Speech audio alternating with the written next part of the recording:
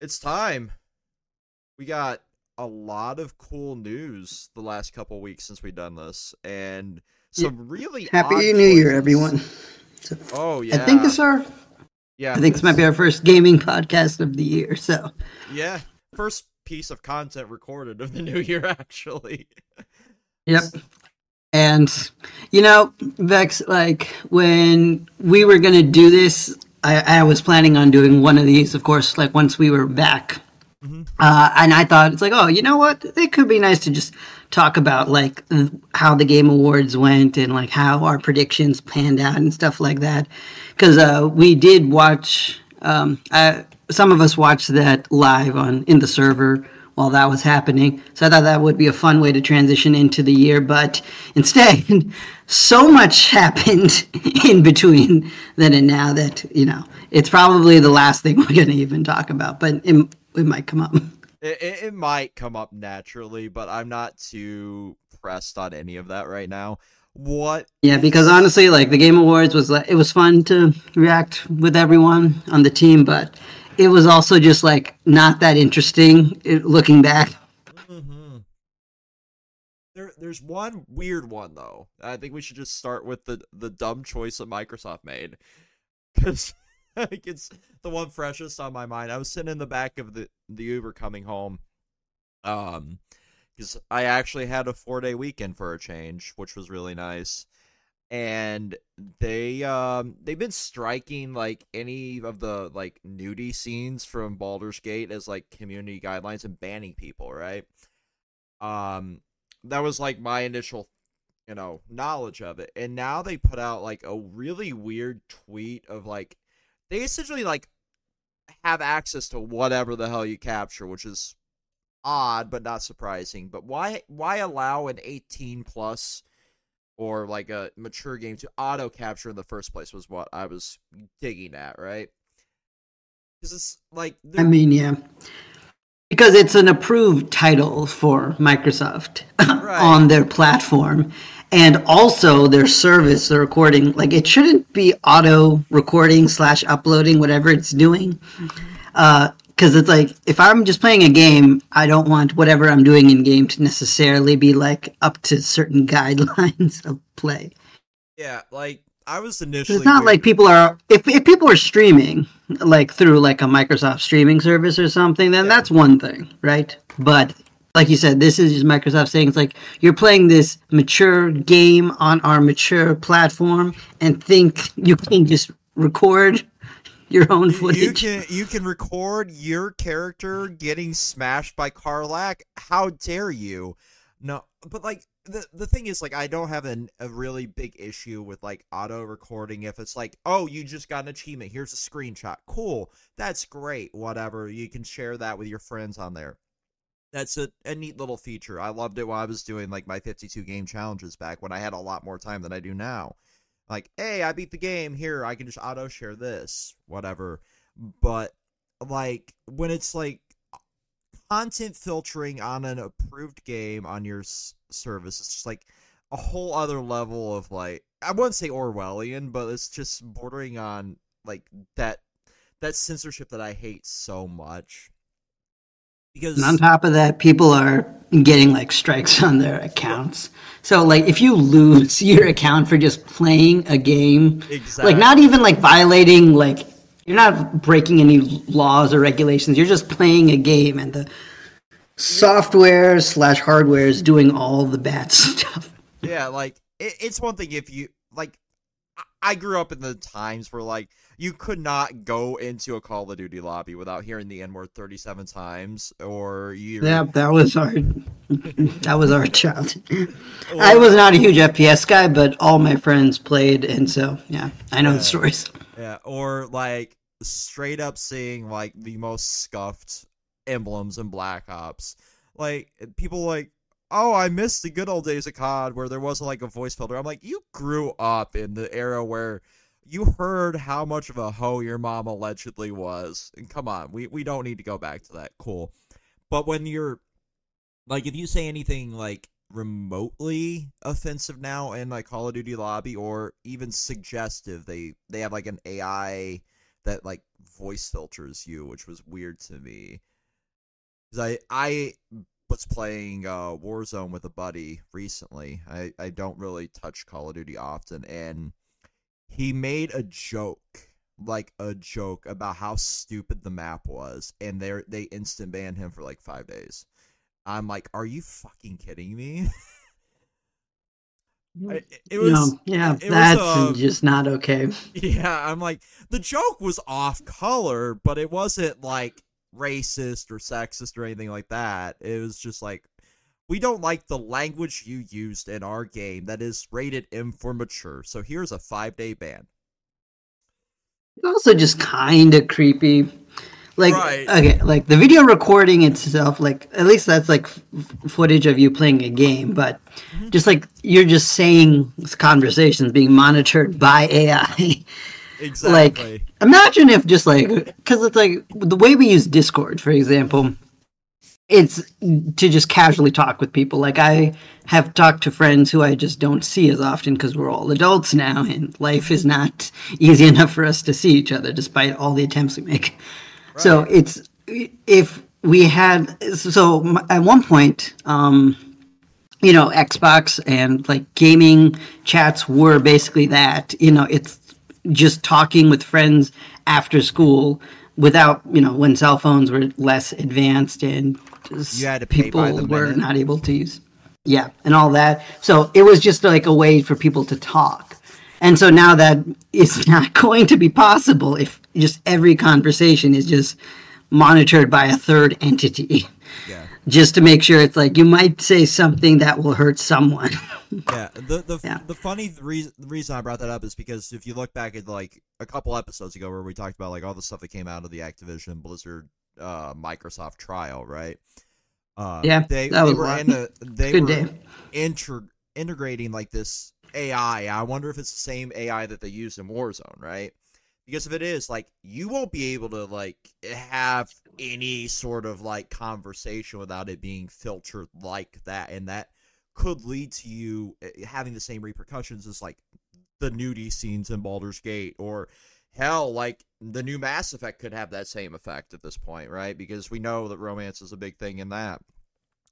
So it's just a really slippery slope for Microsoft, who had like the best fucking year last year. Like, if anybody got the biggest W, it was them, because they got to acquire Activision. They got like a great lineup. They had so much success with a bunch of games, but at the same time, like, we're 8 days into the new year and we're having this now. So yeah, and it's not great. It's not a good start. No. But I mean, it's a lot of people did have good years. Last year was a very great year of gaming, and again, had not a lot of crazy stuff happened, it would have just been nice to reflect on that. But we're not going to do that. We have too much to talk about. Oh yeah. But with what you're saying with Microsoft, though, that I was originally going to talk about, some other Microsoft topics I had, but then you also mentioned some of the Microsoft leaks that happened, which we could also talk about leaks. So I'm debating which way to go right now. I think I'll stick with Microsoft for now, because the one thing that, I saw today, and I guess it's been kind of floating around for a bit, is the this rumor that some Microsoft IPs are coming to other platforms. Allegedly, and of course it's all like rumor stuff, but it's been around enough that if it's one of those rumors I'm like leaning into being true. Right. Especially considering what it is, which is that games like Hi-Fi Rush and what was the other one? So one other title that I'm blanking on are like going to be available on like PlayStation. I saw Hi-Fi Rush. I haven't seen anything else. Switch. I think there was another title, but I can't remember what it is. But it's some other title that Microsoft owns. But either way, it's like the kind of title you could imagine on other platforms. I'm going to look it up because I know I saw it.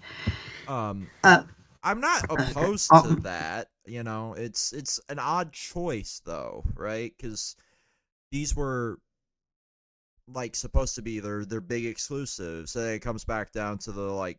I hate diving into the side of games. Oh, okay. Yeah, I got it. So Okay, so well, now I'm seeing even more titles, but Hi-Fi Rush probably the most likely one. But yeah, Sea of Thieves was the other one, like the Rareware title that's coming out. Um, Sea of and Thieves like is there's some already other on titles like PC. As Dusk Falls, and maybe Starfield might be coming to PlayStation. That would be something. But yeah, at the very least, I think I think Hi-Fi Rush is definitely Starfield there. was originally built to be like timed exclusive, so that one would make sense. But I could be wrong. Feel free to Oh yeah, correct me if actually, I'm wrong. that could be because it was like very early in development. Yeah. It's kind of hard to say for some of these titles because like Elder Scroll 6 at one point was like multi-platform, but then they're like, yeah, we're owned by Microsoft now. Yeah, like So The Indiana Jones game from Machine Games is gonna be like exclusive as well, which is odd considering the property is attached to it. I could see like a Fallout or a Elder Scrolls being exclusive, but that one was just a choice in general. Um, the same with Redfall. well, I think that's actually Microsoft exclusive, which they can keep that cancer of a game. yeah, that was a very unfortunate dev situation, but it happens, and hopefully it doesn't happen again. Because I know we just said that like last year was good for Microsoft, but they had some of their own issues. Because like even with Starfield, like when it came out, like I heard so many good things, but like more and more I'm hearing some more negative things. But that's not just Starfield. I'm also hearing the same thing with Tears of the Kingdom recently because I was watching some like Nintendo in review videos, and people are Yeah. like, you know what, Tears of the Kingdom kind of overhyped. I mean, So it was, but I have my own take on that, and I miss traditional Zelda. I don't like the open yeah, world that's like a that. big thing I'm hearing, and I think that's a fair argument because like even with like one thing I like because as a Sonic fan, I have to make everything about Sonic. When we have like new titles come out, just change everything. We always like, why can't you just do what you did before? But right now, there we have like multiple different kinds of titles going on. So we have like classic while going with the 3D, and hopefully some of the other formulas they abandoned will come forward. But Yeah, that's like a whole topic in of itself. So yeah, I'll save that for another rainy day. like my What I favorites. do want to say with Microsoft Yeah, is like when Sony was starting to release their IPs onto Steam and PC, I was very happy to like know that it's like okay, I can access these games without need to buy like several $100s more into another device, hmm which is nice. And I think the fact that Microsoft is doing that, I think makes even more sense because they've always been a little bit more open platform. Now, obviously, Sony's not gonna let Game Pass come on to their service. Same thing right. with Nintendo, but individual titles, I think like Hi-Fi Rush and Sea of Thieves, just like the way they have Minecraft on other platforms, I think it just makes sense for them to do that. Oh People are yeah. worried about like the console not having as much exclusives, but I'm like, at this point, the exclusives don't really matter. I No, feel they like more haven't and for more that's like going to a matter less and less. yeah. The exclusives haven't mattered for like a generation and a half at this point. It's such a stupid argument. Like I love the fact that I don't have to buy another $500 console in the Xbox Series, right? Because I have a gaming PC and I have a PS5, and I have a Switch. It literally is sitting on my mini fridge. I haven't touched it since I ported over all of my Pokemon from Pokemon Bank. That's how little I touch my Switch. Um, That's fair. And I mean, Nintendo's another topic to maybe talk about, but oh just yeah, because I've been seeing a lot of Nintendo. but like, But with Sony, I think they're going to be doing more and more PC oriented stuff, and so I think Microsoft putting more of their titles onto PlayStation is just going to be good for them. And I feel like the benefit to owning an Xbox is ultimately just going to be the convenience of having an yeah, Xbox. you don't want to have a $7,000 gaming computer in your studio. Just don't build one. Get an Xbox Series X. Cool. There you go. Like Yeah. it, And if it anything, that'll just make Xbox just like the more economical gaming choice. And I think that's a valid way forward, in yeah. my opinion. Yeah, like there's a few of those games on Steam. Like Sea of Thieves has been on Steam for a while. A Master Chief Collection, Halo Infinite, stuff like that has been on there for a while. So I think that was their test pilot for like multi-platform before they did Game Pass Ultimate, right? Um, because they That's a fair point. but like, and Starfield's obviously on there. I own Redfall on there, which was a choice on my part. Um, but like, there's a lot of value to having this multi-platform, as well, because like there's titles that are like those hidden gems, right? Like Hi-Fi Rush, we can consider like last year's hidden gem that a lot of people want to play, but they don't want to have another box sitting in their living room or whatever. And I love the idea of having something that is stylized as that, say, on the Nintendo Switch, because it's the perfect game for that. Whereas, and Sea of Thieves could run on a fucking potato. Like, it doesn't really have a lot of graphical intensity, so that would make sense to be, like, multi-platform. And, like, Hi-Fi Rush with, like, the cel-shaded art, stuff like that, it would work well. I don't see Starfield hitting the Nintendo Switch at all. Yeah, me neither. Like, maybe Nintendo's next platform, which is a possible topic we can talk about, but it's all speculation. Yeah, I know. I was hearing rumors of it being on par with the PS4, and I'm like, yep, that sounds like fucking Nintendo. It really does. And the weird thing is, when I thought that, I'm like, you know what? At the minimum, it should be a PS4, because it's like, if it doesn't, like, there are the outdated phones some people have are going to be more powerful than Nintendo's next system. Hey, I think I can run this game on my Galaxy S10 that's sitting in my closet. Thanks, guys. You probably can. You can run. I'm pretty sure anything Nintendo's going to release is something. Well, that's just like a whole other thing. And it really wouldn't be a problem, honestly, because Nintendo has had handheld devices before, but people are trying to port console games onto your device.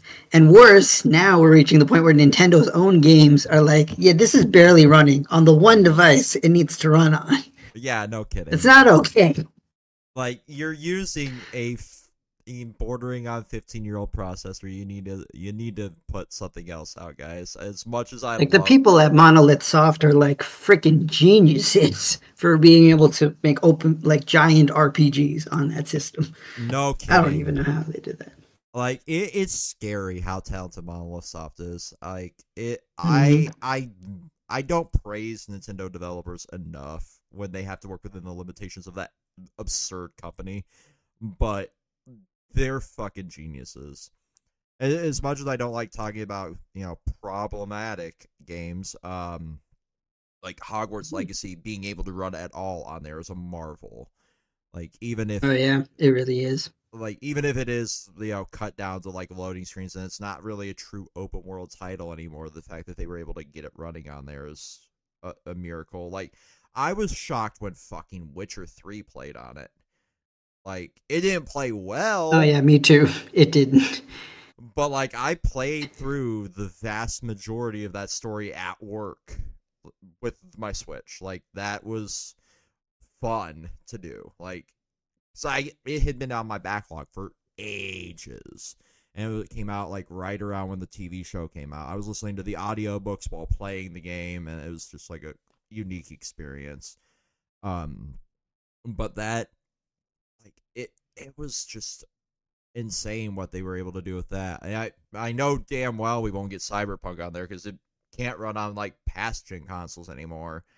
So, like, there's no way in hell they're going to try to port, like, Phantom Liberty expansion onto the Switch. So, maybe the Switch 2? Which, like, if it's running at the PS4, I'm hoping it's, like, at least a PS4 Pro level of things, right?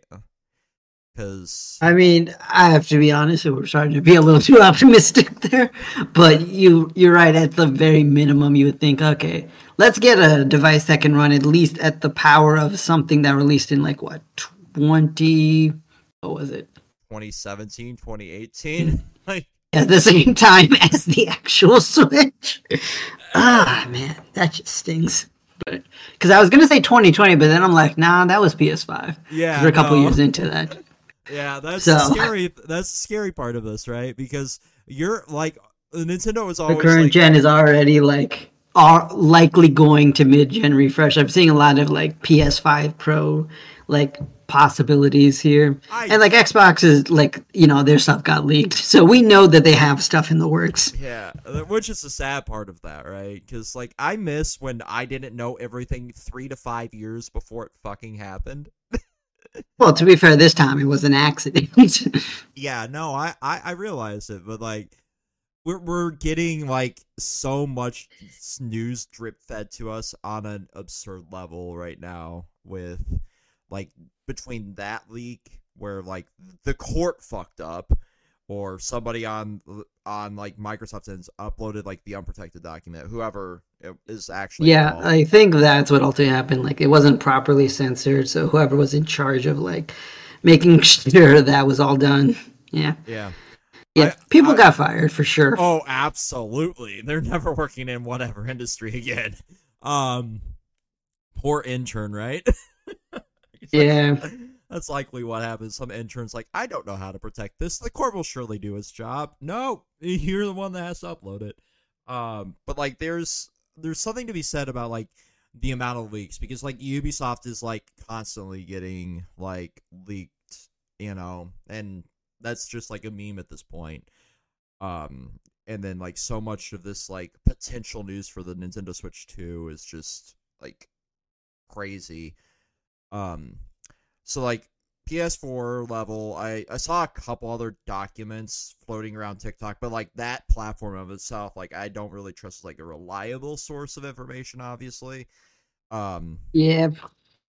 but like I mean, government conspiracies about China aside, it's still TikTok. it was still some Zoomer who's like the epitome of like my uncle works at Nintendo, so here's everything kind of vibe to me. Some things just don't change. Yeah.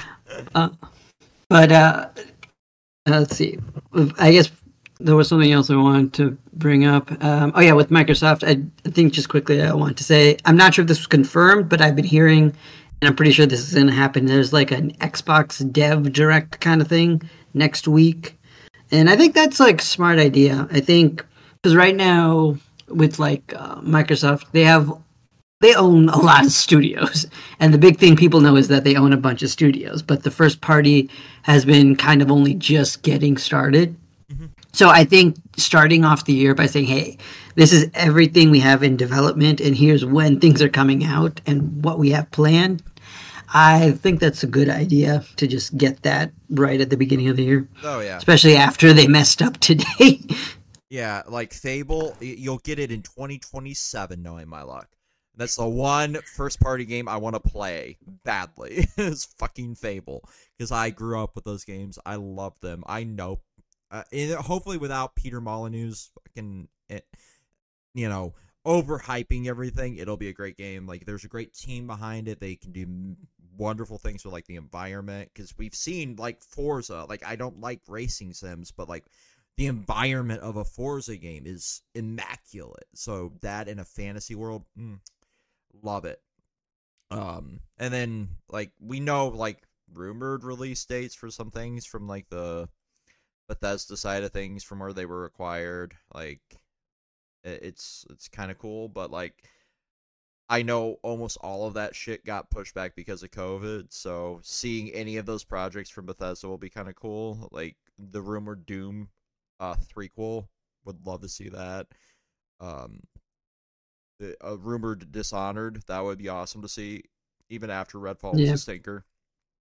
It's been a while since the Dishonored IP was around. Like, it was really big when it first came out, but I think it started to peter a bit, like when the second game. Like, Yeah. I still thought it was pretty good, but it wasn't as hype. So if they make another Dishonored, I'm hoping it can kind of recover that. Because I'm not a huge stealth game guy, but I really liked what they did with that Oh yeah. series. That was like one of the like super fun mid-gen games for me. They had a third one that was kind of like the standalone story of the Outsider, which was really cool as well.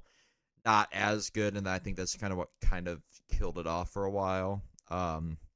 Same with like Wolfenstein, right? Because they had two titles that came out right around the same time with Cyber Pilot and I forget the other one. But it was about PJ's twins, and they were rescuing him. It was a live service ish game. kind of like looter shooter style, and it was complete trash. Unfortunately, it was just really bad. And then having one locked behind the PSVR wasn't a smart idea when like nobody wanted the PSVR with the Yeah, Cyberpunk I game. mean, I don't. Sony, Sony's probably leading a lot with like. I mean, I guess you could say Nintendo is with their crazy sales, but that's kind of a weird situation with the hybrid Right. handheld. But the primary console is likely Sony, which I think kind of leads them to make really stupid decisions for like everything else they're working with. Because Oh, I don't know totally. why with the PSVR 2, they were like, okay, let's just not have any of the games from our last VR work with this. And I'm like, but why? Why would you just like hurt everybody who invested into your VR ecosystem? Me. And yeah, it I I is. Because I those headsets are pretty expensive. It's I not like, oh, you get like a PSVR for like as a $50 add-on, oh, fuck like a no. whole Like thing. even secondhand, because I bought mine used. It was like $200, and Yeah, that's like half a console. yeah, and I'm like, the amount of wires on that thing was ridiculous. Um, Trying to capture footage on that was fucking impossible. Um, because I tried to capture like the Arkham VR game, did not work natively with the Elgato when it first came out. Which was like my primary capture card. So I'm like, well, fuck, I give up.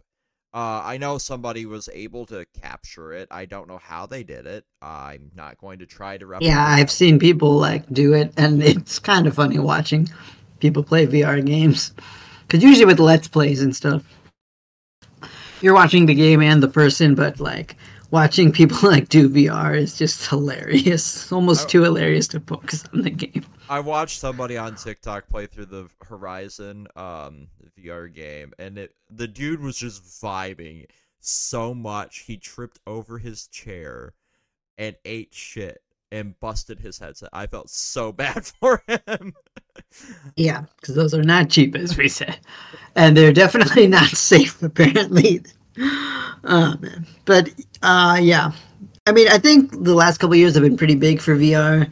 So and I was actually impressed that Sony got on the ground running with that. But I don't know what they're doing with their VR I mean, service right now. I don't even think they've announced a new game for the PSVR 2 since Horizon, which is funny to me. It's like, here is a $600 add-on for your $600 console. We have nothing in the pipeline for it. Have fun. The fuck are you guys on about? I know they kind of accidentally announced like a security breach. I think that's the VR title for Five Nights at Yep. Freddy's. So I figured that will come to it. Well, I think Help Wanted is the VR The title. Security Breach was the last like main line, but it's fine. Yeah, it was one of them. Like Kellen Goff was talking about it. Who's done some of the voicing in it. Yeah, I mean, like Steelwool did a good job with their VR games. Like Security Breach, that was a little very buggy, but it was still pretty fun for what it was. But you're right; it is weird that Sony like they're like pushing VR, but also like not succeeding very well at it. Very Yeah, weird. it's Because hit I or always miss. wondered if the other, because it's hard to see Nintendo do it because they're always like 5 steps behind everybody else and just do their own weird thing in the corner, which sometimes pays off. A lot of times Like, doesn't. here is a cardboard box. We're releasing it on 420. Have fun with that meme. With Yeah, the lab that on was it. a thing. I bought it. I also lost it moving. It was fun. It also was the stupidest thing I ever did.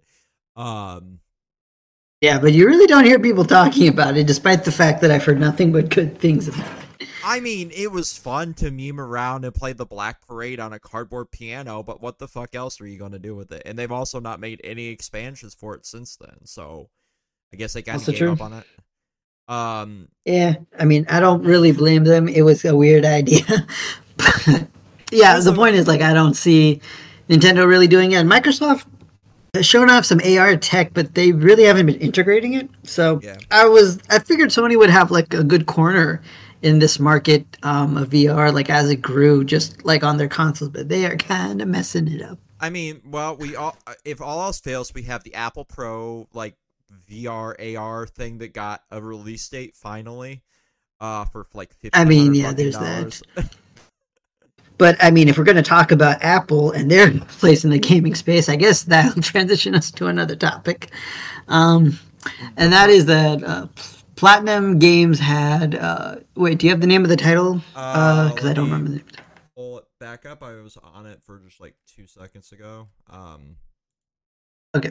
It Well, is Lex Bullet. called World of Demons. And it Yeah, that's delisted it. 10 days. So for those who've seen our previous videos, you know that we've talked about Apple Arcade before, mostly because I want to talk about Sonic Dream Team. And it's a service on Apple where they basically are like, hey, here's a place where you can pay like a small monthly fee and you just get like some pretty quality mobile games. And I thought, hey, that's a pretty good idea because there's no in-app transactions and these are like pretty good games. They aren't like random garbage games. They have a good amount of funding put into them too. And this was one of them. This was like one of their first ones actually. Because I played it when I first got Apple Arcade, and you know it was like a platinum game on your phone. That's basically what it was. So it was fun, in other words. But then today we found out that it's getting delisted, like in a couple weeks, I think.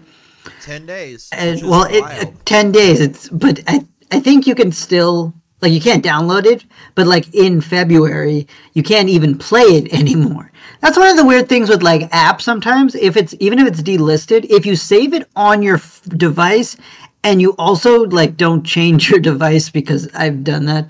Because like once I used to have like Shin Megami Tensei, the original Shin Megami Tensei, like a mobile port of it that Atlas put out, but it didn't work on newer devices, so I had to keep it on like one of my older devices while I still had it working, just to play it because it's not on the App Store anymore, but it was on my device. But with Apple Arcade games, Apple can just be like, no, this game doesn't exist anymore. The contract is up. And the reason that's concerning is because one of the big things with Apple Arcade, despite the positive things I've mentioned before, is that it kind of hurts its own preservation because it's a service where Apple has paid for these games to be exclusive to their service. But then they also will remove games from the service. This happened to Choo Choo Rocket. It got revived on Apple Arcade via Sega, and it was also pretty fun. But after like a couple years were up, they decided, okay, let's remove this. And then Sega has never put it on anything else, which might be because they can't, because Apple's, won't let them because they paid for it. But then also Apple isn't going to have it on their own service. So it's just gone until I guess Apple changes their minds or something, or there's some other breach in the contract that lets people port it. And the reason I'm wondering how Platinum will handle it, because they didn't say anything, and probably they can't, is because if they do, push this World of Demons game onto, like, Steam or the Switch or the Switch 2 or whatever else, and we see it again, then that proves that, these Apple Arcade titles, even if they leave Apple, they can go on to other devices and they can live on. But if they can't, and we never see these games for years on end, then that kind of just says that all these games we see on Apple's service will just eventually disappear forever, which I just don't understand. Because even with streaming services, like they'll lose licenses to shows, but for shows that they own, that they paid for, they just kind of stay on the service. Because as far as I know, I don't think there's any like Netflix series that was like Netflix exclusive that they were like, okay, well, we're never going to have this on the platform anymore. Turbo, the animated show based on the movie, there was a couple others that they kind of just like deleted. I think they did end up eventually on Tubi. Somebody can correct us there. But it's weird, right? Because you brought up a really good point. Like, we used to live in an era where this stuff was like device locked if it gets delisted, right? There were people for the longest time that would sell their PS4 that had the PT demo on it. Oh yeah, yeah, I remember Or that. their old iPhone that had shit like Flappy Bird or the old Angry Birds versions. They would sell them on eBay. Like, hey, I got this. Here, you can buy it for like $1,000. And people would fucking do that. I actually had a PS4 for the longest time that had the PT demo on it, and then when the hard drive died, it was gone, right? Which sucked because I loved that demo. So I was looking to buy like a PS4 that had that demo on it, and that's how I learned that there was a market for this. This was before like there were articles or anything, talking about it. I'm like, you gotta be fucking kidding me! This person's wanting $1,000 for a 500 gig hard drive, essentially. I'm just gonna throw in my old PS4. Like, fuck off! Like, it's not worth that. Like, as much as I would love a world where that version of Silent Hill came out, I'm not paying $1,000 for a hard drive. Yeah, no, that would have just been. You would have never financially recovered from that. I mean, I could have, but like, it's stupid. And there are people that willingly buy this stuff. Like, there are iPhone 5Cs out there going for like $4,000 that had all of those old Apple Store games on them. I'm like, you guys are fucking stupid, but I get it. I get the need to preserve media like that. And that's the thing that comes up here is like, what is the fate of this? Because we know that the one Fantasian or whatever made by the OG Final Fantasy director, that's going to hit Yeah, Mistwalker. Mistwalker thing. That'll hit all of the, or at least something, right? There was talks of a PC port with World Yeah, Games. there was like a Steam page in like the works that people saw, but of course it hasn't gone up yet. But it seems like it will, and I'm still waiting for that to happen because again, once that we see something like that happen, then we know that okay, even these titles that Apple has paid for, people can retain the rights to put it on other platforms.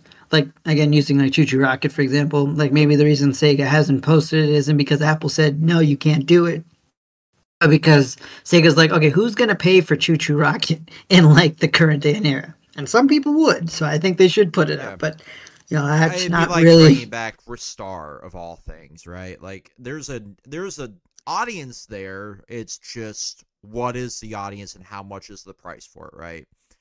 You gotta Yeah, dive. and Sega is reviving some of their IP, so maybe we can still see something like that come out. Yeah. But the point is, with Fantasian, I am hoping that that game specifically comes out because it's like a really good RPG that I think more people would try if it wasn't locked to Apple. Yep. And also, I am as naive as it sounds because it's Apple and it's any corporation. I would like to think that they wouldn't just be like weirdly petty, where they're like, we don't want you to put our stuff on other devices, but also don't want to put this on our own devices, because like what do they gain from that? I don't understand, because like you said, all it does, I mean, it doesn't even give it like a market anymore. You can't even like have people sell off devices with these games on it, so it's basically just nothing. It's really just being petty.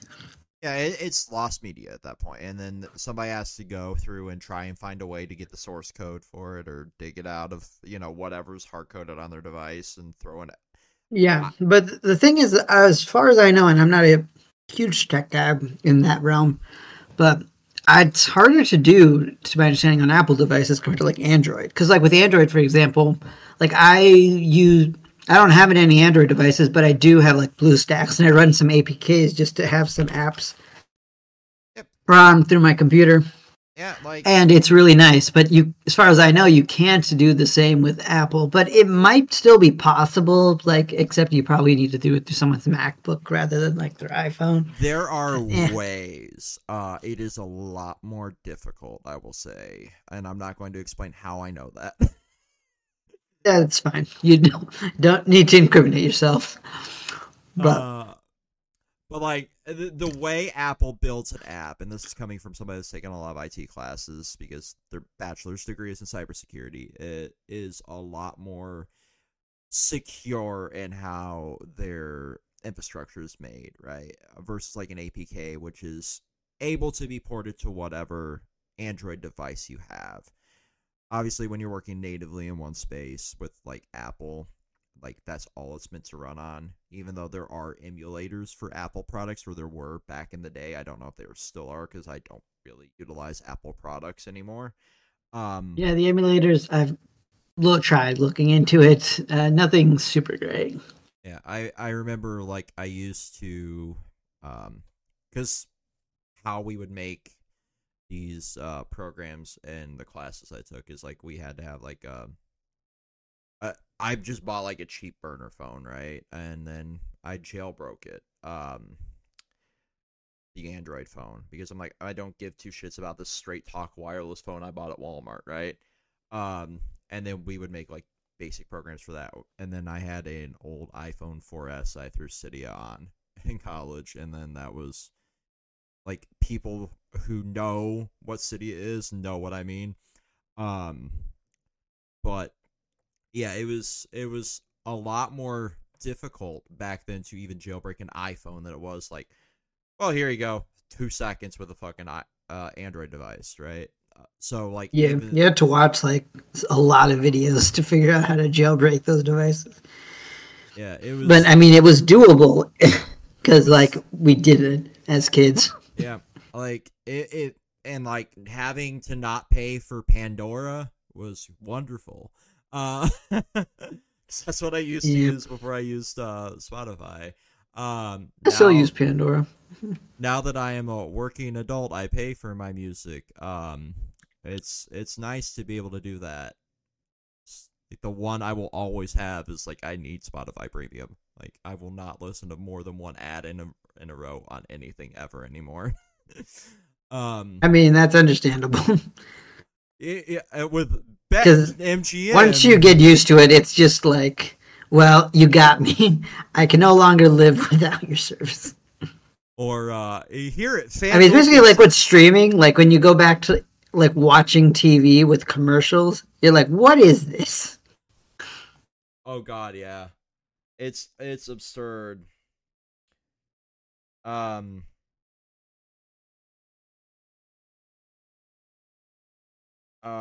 It's absurd. Like because I have Google Podcasts till it shuts down in like 2 months, right? I ported everything over to YouTube Music because it's like one button.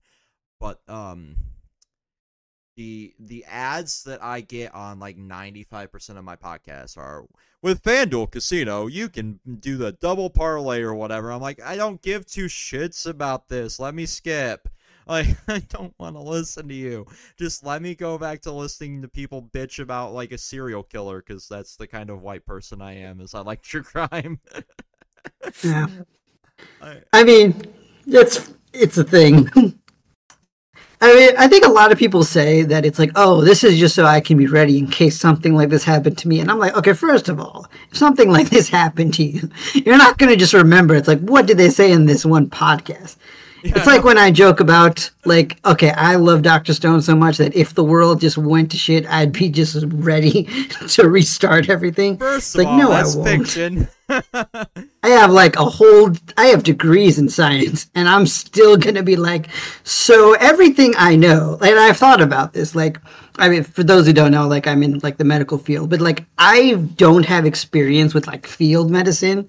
So if you take me out of, like, a modern healthcare environment, I'd be like, I don't really know what to do other than don't drink the dirty water.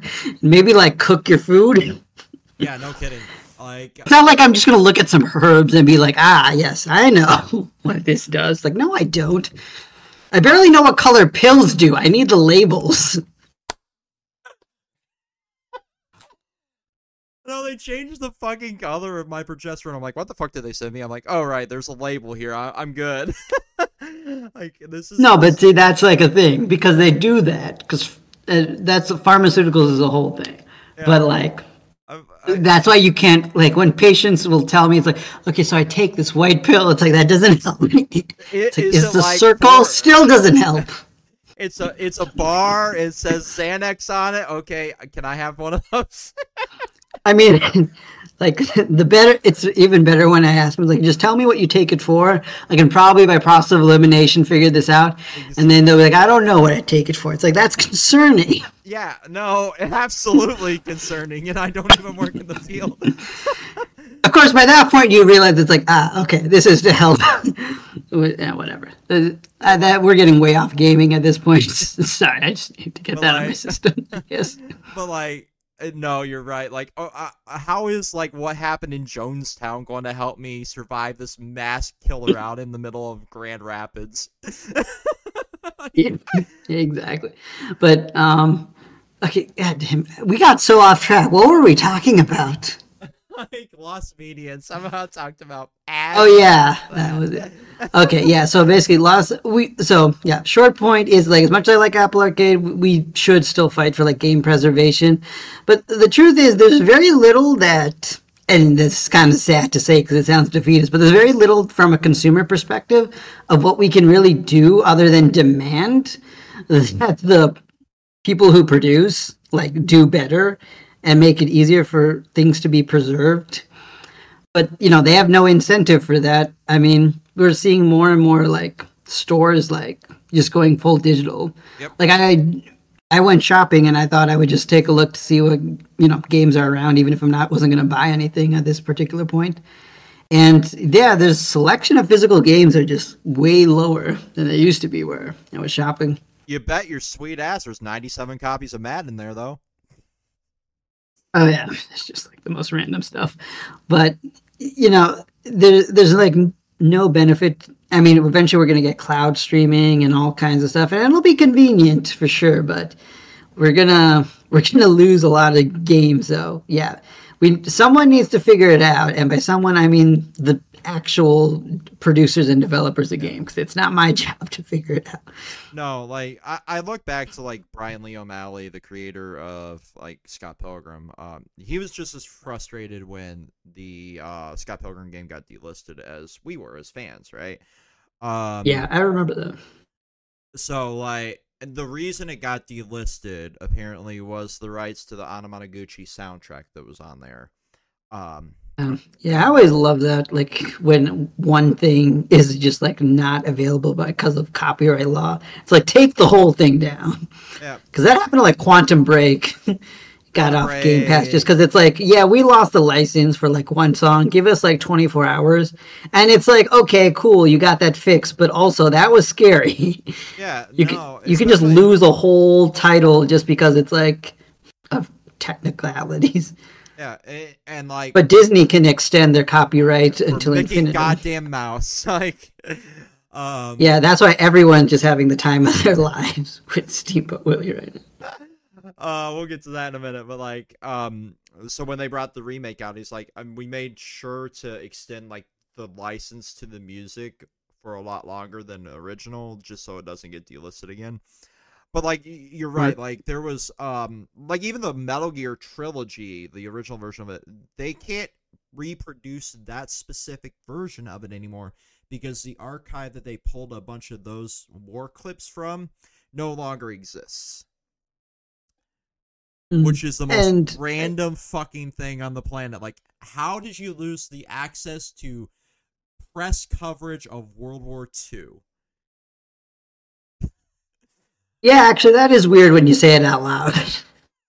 Like, is that not preserved anywhere else? Like, the same clips? Go to NBC or CNN. No, we can't do that. Great. Yeah, actually, that is a very weird circumstance. The example I was gonna use is, because, again, as a Sonic fan, I gotta make everything about Sonic. Like, Sonic 3 is, like, one of those titles that just doesn't get ported as much as one would think. Because, like, 1 and 2 got, like whole remakes by, like, Christian Whitehead, which were, like, really great port. Some consider them the definitive one. I'm one of those people. But 3 never did, and people think part of the reason is just because of the music. Because even in Origins, which was, like, the re-release of a lot of classic titles, they had to replace a lot of songs. And people think the reason is just because Sega doesn't have the right to them, and possibly because Michael Jackson worked on some of those songs. Yep. It was actually confirmed that he worked on the soundtrack. There was news. Yeah, I'm not sure if that's the reason though, because yeah, you're right. That did get confirmed eventually. It was a weird secret for a while that everyone knew, but yeah, it did get confirmed. But I'm not sure if that's the reason, the music, because. But even if it is, it's why can't Sega just, I don't know, pay the money? It's Sonic. The estate and the controversy surrounding Michael Jackson, they don't want to, put that out there, I guess, would be the logic behind it. But it's still a very weird circumstance to be like, okay, we're just going to re-chiptune all the shit or whatever they do anymore. Yeah, I don't even know what they did. It did not sound good, and people were very upset. And I get it, because it just wasn't as good. But at the same time, this is another one of those issues where a single thing, a very small copyright issue, is what stops people from doing that. And it's all the more reason we need, at the very minimum, I guess, physical copies of stuff. Yep. And because even if you lose the digital because of reasons, that at least you have physical copies. But even physical copies aren't even, game on disc really anymore. It's just a license to download the product, because you don't want to put 100 gigabyte file on a Blu-ray, apparently. I don't even know the logic behind it. Because I bought, one of the 5 PS5 games I have is God of War Ragnarok, right? Yep. And the funny thing with that is, it had a 5-byte installer and then 115 gigabyte download, basically. I'm like, are you fucking kidding me? This game isn't even on the disc. What the fuck?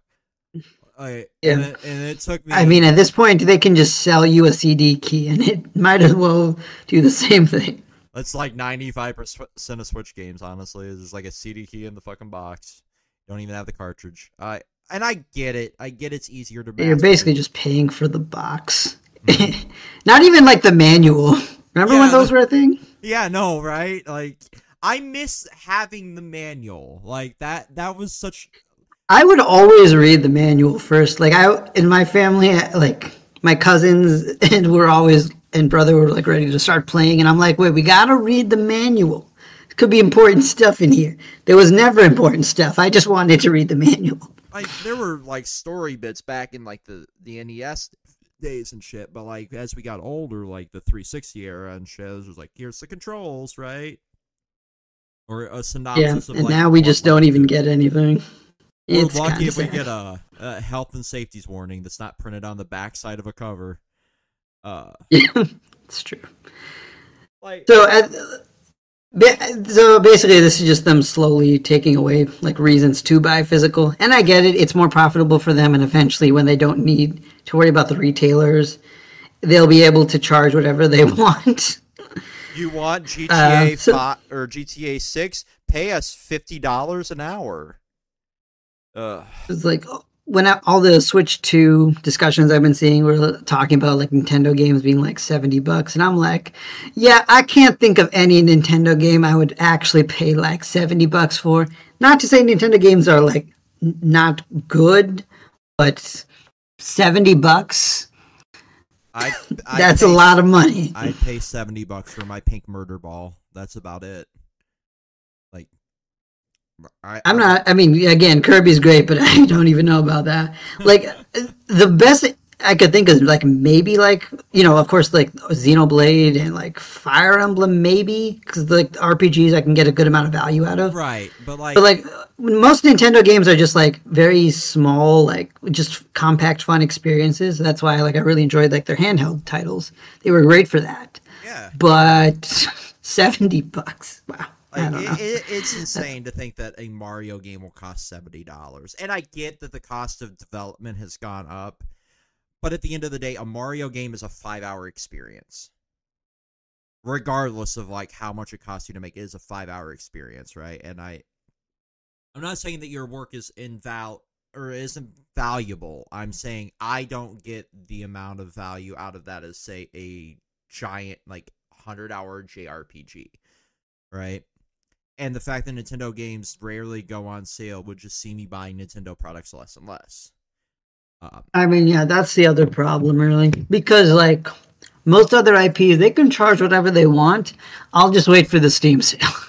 Right, and it sucks because like I want to support Fire Emblem or Xenoblade or something like that, and that would be like the titles I would buy at that point. And then, you know, down the road when something hits a GameStop or a Disc Traders or Disc Replay, if those still exist in this time, you know, and we still have a physical cartridge or something, I would buy them on deep discount there. You know, the fucking the 5-hour experiences, your Mario. Yeah, holiday sales, things like that. Yeah. Those are always nice for that too.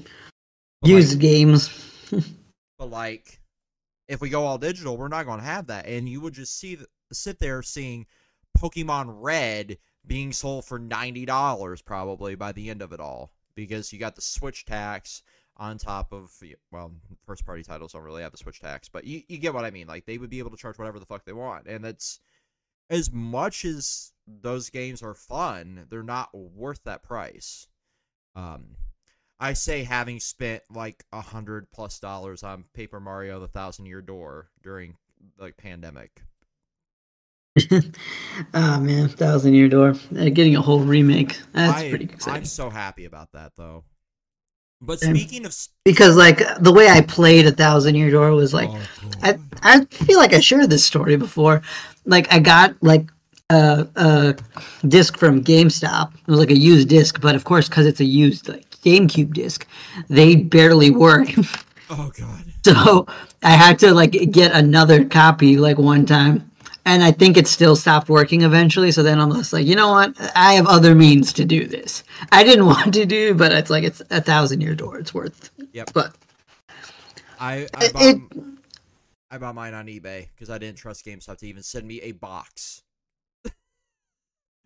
Yeah, no, that's fair. I mean, I went into the store itself. That's how I used to do these. I just don't trust online vendors as much, to be honest, both then especially, and even now to some extent, even though I've done more online shopping as an adult, just because, like, it's hard for me to, like, buy something that's non-tangential and then be like, okay, well, hopefully it appears in the condition I want. Yeah. Well, I mean, like, especially now, like, postal, workers being like screwed over by, political means, it's a lot harder to even guarantee your package arrives in one piece. But like during COVID, like there was no real way to go into like the store, and I'm like, well, I'm home for a bit. I'm still working because I was essential, but like I at least have the ability to take unlimited PTO. So if I want to take a week off and play a video game, I will. And I did, and I sat and played fucking Thousand Year Door that I bought on eBay. Like, it was fun, I'm definitely, like, when I use eBay and stuff like that, I vet the seller to some extent, and I pay with PayPal when they allowed that, just to make sure it's, if it doesn't arrive in the condition that they say it's in, I can always file a chargeback, because I'm not going to be out $100 or more, depending on what it was, for that. I got back into collecting retro shit during the pandemic. I was one of those people. Yeah, I mean, we all found hobbies, except for those who didn't, like myself. I was just like, okay, was just dealing with the front lines of all this. That's basically, it was my life. Like, oh, I'm fucked. Yeah, you know what? I learned a lot very quickly, and I guess you could say that was a benefit, but I also don't want to say it like that because very bad things were happening during that time too. Oh, yeah. But it's just another part of life now. You learned very quickly how shitty humanity was during that time, that's for sure. Yeah. I learned that when it comes to healthcare workers, like, people will really care about you for, like, the shortest period of time before not trusting all the years and work you put in after that. See, I have... That's a great feeling. Yeah, I have dozens of friends that just left healthcare during that period. Yeah, I don't blame them. Like, I knew people who, like, just, like, older folk who were less like, you know what, it's time to retire. And I'm like, yeah, it is. Yeah, Yeah, you're like, Life is, like this is when you learn life is too short and retirement sounds nice. even as a millennial, you're like, I'm burnout. Fuck it. Hey, I have one friend that during that period of time that just quit and went back to a factory because they're just like, I don't want to deal with humans anymore. Just put me back in a warehouse or a factory. I'm like, great. Um, I don't think you're going to get like the hours that you were getting, but you'll probably get better pay because they at least gave money. And it's criminal how underpaid like healthcare is compared to what they're actually valued in as society. Um, but getting back on some sort of topic, did you? Yeah, yeah, we went on a lot of tangents today. We didn't even get to the big one yet, and that are like the leaks we had from Insomniac. Which, yeah, let's get into that because that was like a big thing I wanted to talk about for our discussion for today. One moment, I have to go mute my other phone. Okay, well, Vex does that. I guess I'll start. So I don't know if you were anyone who's living under a rock. So there was like a whole hack done by a group who I don't know what exactly was their aim other than money, but they basically got their hands on some Insomniac data. And when that first came out, I was a little wondering about the legitimacy of them. But then, of course, once the leak happened, then we knew it was all legit.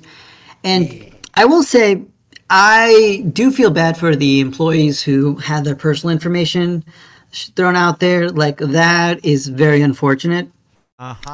And I could understand like people being a little more reluctant to talk about it because of it would involve like a hacked attack. But at the same time, when these leaks happen, like people will discuss it. It's still news and information. And I'd say the most interesting information was not people's personal information. It was a lot of the titles plans and the money spent in games. Like, yeah, because that's not something we really know. Because when it comes to movies, like when I started paying more attention to movies during the pandemic years, is that we kind of know right off the bat like what the budgets are like. Now, granted, that's not including advertising budget and business expenses and some other stuff. But mainly, how much did you pay for this movie to be made? Like, you have a general idea. But games, we don't really know. People don't report that kind of stuff. And now we have like an idea, and it's a lot of money, too much money. Yeah, no, like this was what kind of gave us the idea of like what the difference between a AA and a AAA title is. And it's in fucking insane how much money went into things like God of War Ragnarok and Spider-Man 2 and all of these games. Like, I don't want to discuss, including just like the port of Spider-Man on PC. Like that, I think would really surprise me because I think it was like 40 million or something, and it's not like it was like a full like new. It was just like Spider-Man on PS4 onto the PC with like some remastered elements, but yeah, like they upscaled the. It shouldn't cost that much for what it was basically already a complete game. Yeah, like it was the same port that hit the PS5 as well, so they had to optimize it for both, which I get takes a little bit more working, but 40 million to get a game from one generation of a platform to the next generation, but also putting it on PC, like that just sits unwell with me. And it goes to show like why companies like Square Enix say like this failed to meet our expectations, right? That famous phrase. Yeah, we always hear Square say that for like the most successful titles they have. And we're like, Square, how much did you expect? But I kind of get it now. Like, depending on like how much went into some of their titles, like I can be a little bit more sympathetic with that. Seeing how much they put into something just like a port, Yeah, that is true. But at the same time, we also need to remember that, they're the ones who decided to do that. It's not like a lot of things with Square, and I've said this, I think in previous discussions, like some of their best performing titles, both for them and us, are like more of their mid-tier, like AA titles. And in many ways, they could put more focus on that rather than trying to make more AAAs like they plan on doing. So yes, I do feel bad like when, the games I like don't succeed, quote unquote, because just financially it was a loss to make that game. Especially because, again, going back to Insomniac, I always wondered like if we would ever see like another Sunset Overdrive, which is like one of my favorite titles by them. It was a great Xbox title, and I thought like it did pretty well. Like of course, it reviewed very well, but I figured the big reason that they didn't do it is because it's like, well, it's like it was a title on Xbox, and now Sony owns them, so it's like, does Sony really want to do that? And then what they do about the first game, blah blah blah. But now we know it made like actually just a few $100s total, and I'm like, what? I get it now. Someone just was like, okay, guys, we made like a couple $100. Let's have a pizza party. Like that's the game. That was our profit. Well, one pizza party. It's one slice per employee. And it's fucking Little Caesars. That's all we can swing. God damn. Oh man. And that is so depressing because it's like. Because obviously, game publishers don't owe us this kind of information, but it would be nice to know just because it's like, hey, how come we don't see this game? It's like, oh yeah, we just lost so much money. Like Ratchet and Clank apparently lost a lot of money. Like way more than I would have expected for Ratchet and Clank. Because like that's an IP you still hear good things about. Like I don't think I've heard like too many bad things about Ratchet and Clank. I kind of understand that they'll make more of that regardless because it's an IP that they know they can invest in, right? But stuff like according to the plans, they have stuff in the works for that. So stuff like Sunset Overdrive, never going to see again probably, which is unfortunate because it did set up a potential sequel. There's obviously in the works, so you got more Spider-Man stuff. We're not going to discuss like fully what was revealed. Like the leaks are out there if you want to source them. But basically, there's been a lot of jokes about Insomniac being basically a Marvel studio. But when you look at like their other titles, it's like, well, I mean, that's what sells. Yeah. That's what sells well enough to justify the cost of these titles, which, sucks because it's like, when people ask for like brand new stuff, it's like, well, how much can you actually risk on that?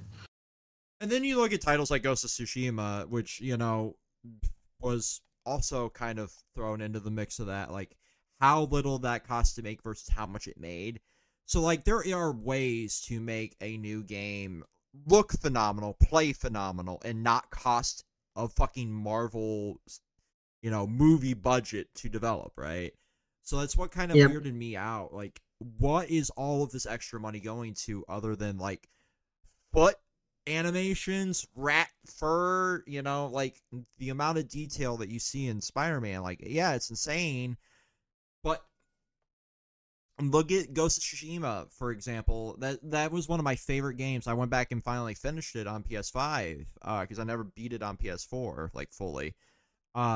Which was a lot more of a learning curve to relearn how to play that game than I thought it would be. Because it's pretty in-depth, the combat in that. But, like, that game looks fucking amazing. And it's, like, a quarter of the budget of a Spider-Man game.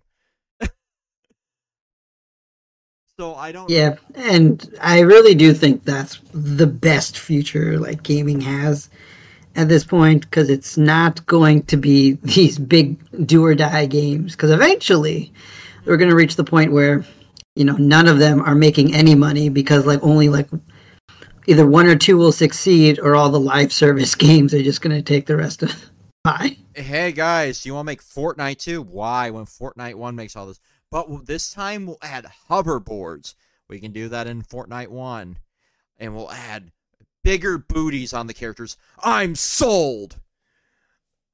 Like, yeah, I don't even know. I'm making the joke because like the number one searched character on Pornhub was Chun-Li, but not from Street Fighter, but from Fortnite.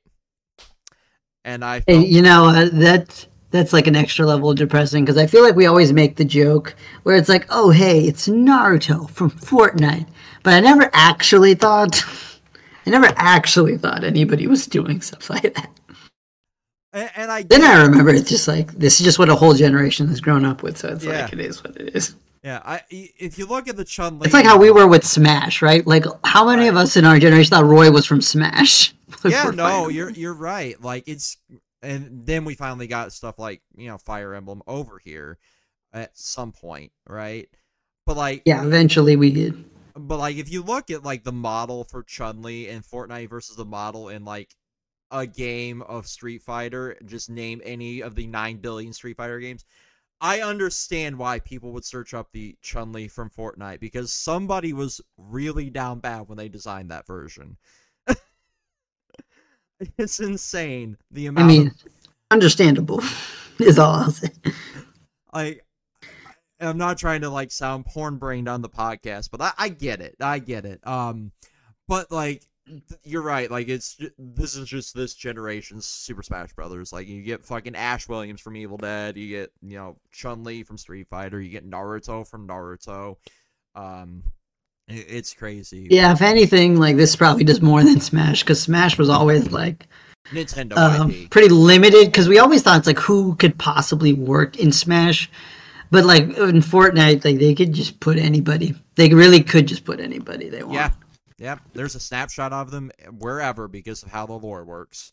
So every character in existence exists in that fucking universe because they wrote it. And I find that, like, the funniest lore ever and also the laziest lore ever, but I kind of fuck with it. Speaking of lazy lore... I mean, when you make that much money, nobody cares about the lore. Yeah, speaking of lazy lore and lazy games, did you see the what we're doing with Steamboat Willie? Yeah, Steamboat Willie. Let's talk about that, because you know what? On one hand, like when I first learned about, public domain and how Disney kind of screwed up public domain for all of us just by all the lobbying they did with Congress, it was just nice to be like, okay, now their stuff is finally starting to bleed over. So let's take full advantage of it. But at the same time, people are doing the most laziest things they could possibly do. Yep. Super frustrating. So, like, we have a Steamboat Willie horror game, 2 Steamboat Willie horror movies, and a bunch of 9/11 memes. Yep. And, like, I think Adult Swim put, like, a bumper, and they were like, hey, this is cool. We can do this now. I'm like, all right, come on, guys. It's just Mickey humping public domain, I think was what it said. Yeah, it was. And again, that's very on brand for them.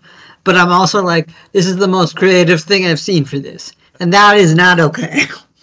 I tweeted out one thing that I found, and I posted the actual TikTok I sourced it from in the server. But, like, it was like, they just reworked the cartoon a little bit, and I'm like, that's great and all, but, like, come on, like, we can do better with this. And then I'm like, you know what, watching Mickey go around stabbing people, and being like the most anti-child friendly thing ever is pretty funny when you think about it. But I want more. Yep. I want something that's not lazy horror schlock, and I say that as somebody that loves lazy horror schlock. But making Mickey Blood and Honey, basically, is not it. Because the Pooh movie was dog shit. And I cannot believe that is getting a sequel. But I kind of respect it. And I'll go see the dog shit sequel. Because I love the fact that we're shitting on, like, the source material. But fucking Christ. Like... Because, I mean, like, when people make good stuff out of the IP, like, that's how people, like, discover some of these characters and stories. Like, Sherlock Holmes, I think, is, like, the iconic example, at least in my mind, because it's, like, I discovered Sherlock Holmes through, like, a lot of the more modern TV shows that came out when I was in, like, a teenager. Yep. And, there were, like, movies as well before then. Robert Downey and whatnot, Jr. And that's because people actually try to do something with this, like, amazing character that was established and world and stuff. So, if we're starting to get, more stuff in the public domain, let's actually try to do things that show people it's like, hey, this is worth getting more things into the public domain. Right, like, because otherwise it's like, you know what, maybe the lobbyists have a point. Please don't make me agree with lobbyists. yeah, Come on, no, guys. like, I grew up on British TV because my mom loves it. So like, I had like the OG like black and white like Sherlock Holmes like PBS style shows. I think they were actually BBC, obviously, but like those, and then like Robert Downey Jr. had the two like Yeah, Sherlock two Holmes, movies. yeah, and then Benedict Cumberbatch had the TV show as well. It was like more modern, hacking and shit like that. I'm like, this is cool. And then Enola Holmes came out during the pandemic, and they did like a movie, I believe. And then like they were Yeah, I didn't see it myself, but yeah, they were trying to do the sequel, but they were going to talk about a particular story that wasn't in the public domain yet, so they had to put it off until like this year, I believe, the sequel, so it would be public domain. And like, that's the craziness of it. But like, you're right. Like, I kind of am agreeing with the lobbyists if this is what the best that we can come up with is like 2 horror movies and a shitty Unity asset flip game. Like, there's so much more you can do with this, and it's unfortunate like this is the first we'll get out of it.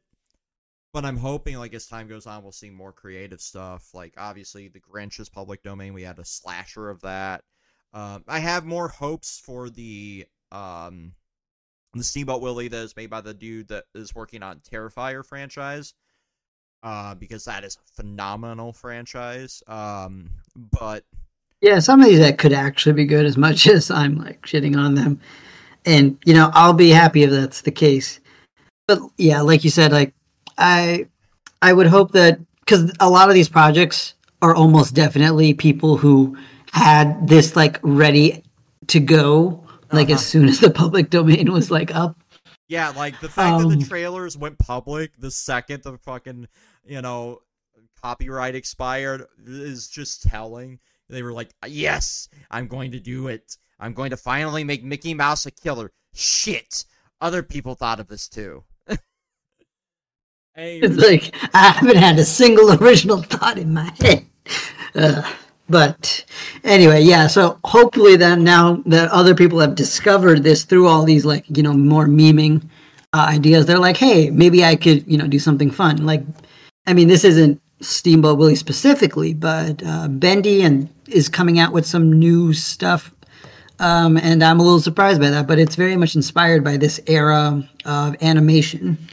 So I think we'll probably see more, because I think this, like with the popularity of things like Cuphead, and these style of cartoons, we'll probably see more people try to make things and use the original IP with that style. And I think that'll be cool once we get some more serious players in the works. Oh, yeah. And that's all it's going to take is more serious people.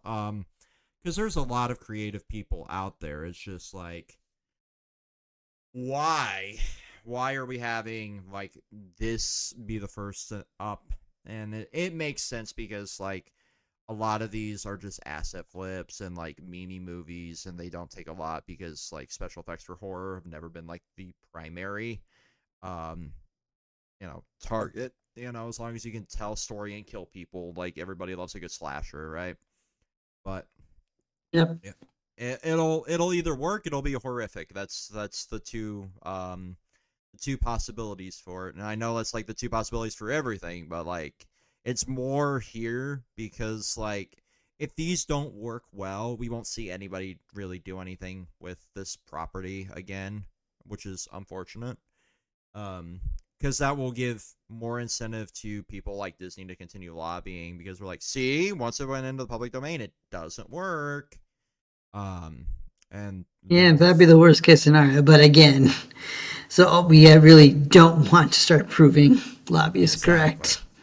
But speaking of correct. I was kind of right on one of these. Fallout's getting a big year. Uh, Yeah. I love Fallout. It's one of my favorite franchises. Seeing it have some success in the new year is, really cool. I'm not the biggest fan of stuff like Fallout 76, though. Obviously, like, it's getting a big expansion, though. But did you see the trailer for the Fallout show? Yeah, a little bit. I'm looking forward to that. I mean, I'm not as big into Fallout as you are, but the show looks pretty interesting. Yeah, like, I was afraid it'd What be in platform is it coming on? Amazon. Well, maybe I won't see it then, but all right, I'm sure it'll be we'll see. somewhere. Yeah. That's how I feel about, like, Has Been Hotel, right? Because I'm like, God damn it, that's the platform. I mean, yeah, I basically just gave up hope on that, but it's fine. I'm like, I have Prime because I order a lot of shit from Amazon, so, like, it makes sense to have Prime, and it's, like, the easiest interface for, like, my family to use, and they, use a lot of streaming services as well, so I'm like, here, just fucking put them on this. But it's still unfortunate that's the platform it's on. I was afraid it would be in the veins of the Halo TV show, though, because as much as I loved memeing the Halo TV show when it was coming out, I know there's a season 2 coming out, and that season 2 looks more like Halo than season 1, which makes me think, like, why didn't you fucking lead with this, you idiots? I'm hopeful seeing the trailer, and I really, really like the idea of having a full-on, like, Fallout universe on TV, because it works for what it's trying to do, right? It's telling this expansive story, trying to, like, dive into the lore based on what's going on in the trailer. Like, we have, like, the Brotherhood of Steel showing up. We have a lot of, like, what look like Enclave soldiers as well. So, like, we could dive into the lore of those characters that were explored early on in, like, the games that nobody wants to go back and play Fallout 1 and 2 because, like, they have aged like molasses. It's horrible. Yeah, I've tried. I have That to. was not a good experience. Like, I don't mind CRPGs when they look halfway like they came from the century. But those, like, even now look rough. Even back then they were kind of rough, but, like, now going back to play them, I would have more of a chance of going back and playing Elder Scrolls Arena than those, and that's saying a lot. 'Cause it also looks like absolute dog shit now, but it's still at least playable. So I'm hoping they can introduce some of those aspects into it for newer players and newer fans, because, like, the goal of a TV show adaptation is to introduce new people into the franchise, and what better way to do that with one of the most popular games, which is having an anniversary this year with Fallout 3. Because, like, trying to get it to play natively on a modern PC is a challenge. The only way I was able to stream it was with a Tale of Two Wastelands mod. And even then, it doesn't work 100% of the time, because, like, some areas, like, overwrite code-wise, apparently, because, like, certain enemies were just, like, invalid objects while I was streaming it, which was really fun. So, like, if you've ever played, like, Gmod, if a player doesn't have the skin that you're using, it'll just show up as, like, a red bar. It kind of had, like, that effect. Gotcha. So it was really weird. Like, bloat flies, like, certain versions of bloat flies didn't load in, which was stupid. So, yeah, like, that was cool, I guess. And then Fallout 4 is also having an anniversary this year, so it's just, like, a big year for Fallout. And we hear, like, the rumors of a next gen port, or, like, a confirmed next gen port, I believe, actually now. Which I thought they already got confirmed. Nice. I thought I already got that. So, like, I was out of the loop on that one, and this is a franchise I follow, like, somewhat regularly. So, that one shocked me. The other, like, interesting bit for this is, we kind of know that they're going to be working on a new title. I don't figure it'll come out until after that mid-gen refresh, though. If we get the mid-gen refresh, well, we know we're getting with Microsoft, so Yeah, but I mean, also if it's like it's Fallout, it's probably going to prioritize that, right? yeah. Microsoft. So like, it'll be interesting to see like what the next game is, because we know we're getting a Fallout 4 mod the size of an expansion pack called Fallout London, which also stars one of the old Doctor Who doctors as a character in it. So they were able to get like Oh, actual voice talent in this mod, which is really cool. I've watched the trailer for that Fallout London, and it looks impressive. So I'll actually be streaming that when it comes out. I gotta actually have a completed Fallout 4 file on Steam though, which is something I gotta do because I haven't played through Fallout 4 on my PC, which is blasphemy. I know. I'm not the biggest Fallout 4 fan. I hate the base building, which was like a big reason I wasn't the biggest Starfield fan. There was so much focus on goddamn supplies in that game. It just drove me insane. But yeah, it's really cool. Like I'm happy that this franchise is getting like a lot of love right now. And if you want to support like fan projects, the dude who did Nuka Break is doing a whole new story in that universe, and he's doing a Kickstarter. So if you're interested in that, the links are out there on the internet. YouTube is flagging videos that you put too many links in the comments for, which is fucking stupid. yeah. Well, I guess I can't blame them too much on that. That's probably unfortunately due to bots, yeah. which this is how they decide to handle that. Like I tried to link a TikTok in the comments of one of the Chainsaw Man videos, and every time I would link it, it wouldn't even show up on Red's end on like YouTube Studio. It just automatically delete it. So I had to be like, here, Yep. put the fucking link up Yeah, yourself. that's happened to my videos too. Like people have, asked for like sources of stuff I've done or shown, and I would try to link that because I think that's a fair question. But it's like, well, no, the comment will disappear, and I can't even undisappear it. I don't even understand how that works. Like, I think you can do it through like the PC side of YouTube Studio now. But maybe I don't want to bother doing it though. It's not worth it. It's really not. You just put it in the description of your video, and you should be good. Yeah, that'll probably be easier. But yeah, the point is we're probably still not going to do that for this video because we'll forget. Oh, absolutely. And I'm not going to put somebody else's stuff in there for the purpose of that in case the Kickstarter turns out to be a scam. Because there's so much. That's a good point. Not that I'm saying this dude is going to scam because he's done this before. I just don't want to be liable if any of our viewers get scammed by this. Because there's been too much of that, even to like. Some would argue Mighty Number 9 is the greatest scam of all from Kickstarter. That was just the biggest money laundering scheme ever. So yeah, like I don't really want to do that. Even though I love Nuka Break, it was one of the first fan projects I ever watched. I don't want to be, deemed partially responsible for anybody losing their money. So yeah. There's one more I put in the Discord server, and then we can cycle back to anything else you want to talk about. Have you ever ordered from limited run games? I personally not, but I know of them, and I've heard they're getting more and more controversial. Because like when I first heard of limited run games, it's just like, oh, it's cool that there's this way to put like indie games and other titles in physical cartridges. But then I've heard that they're not so great at actually distributing them. So my experience with them that caused me the most headache was the Scott Pilgrim game.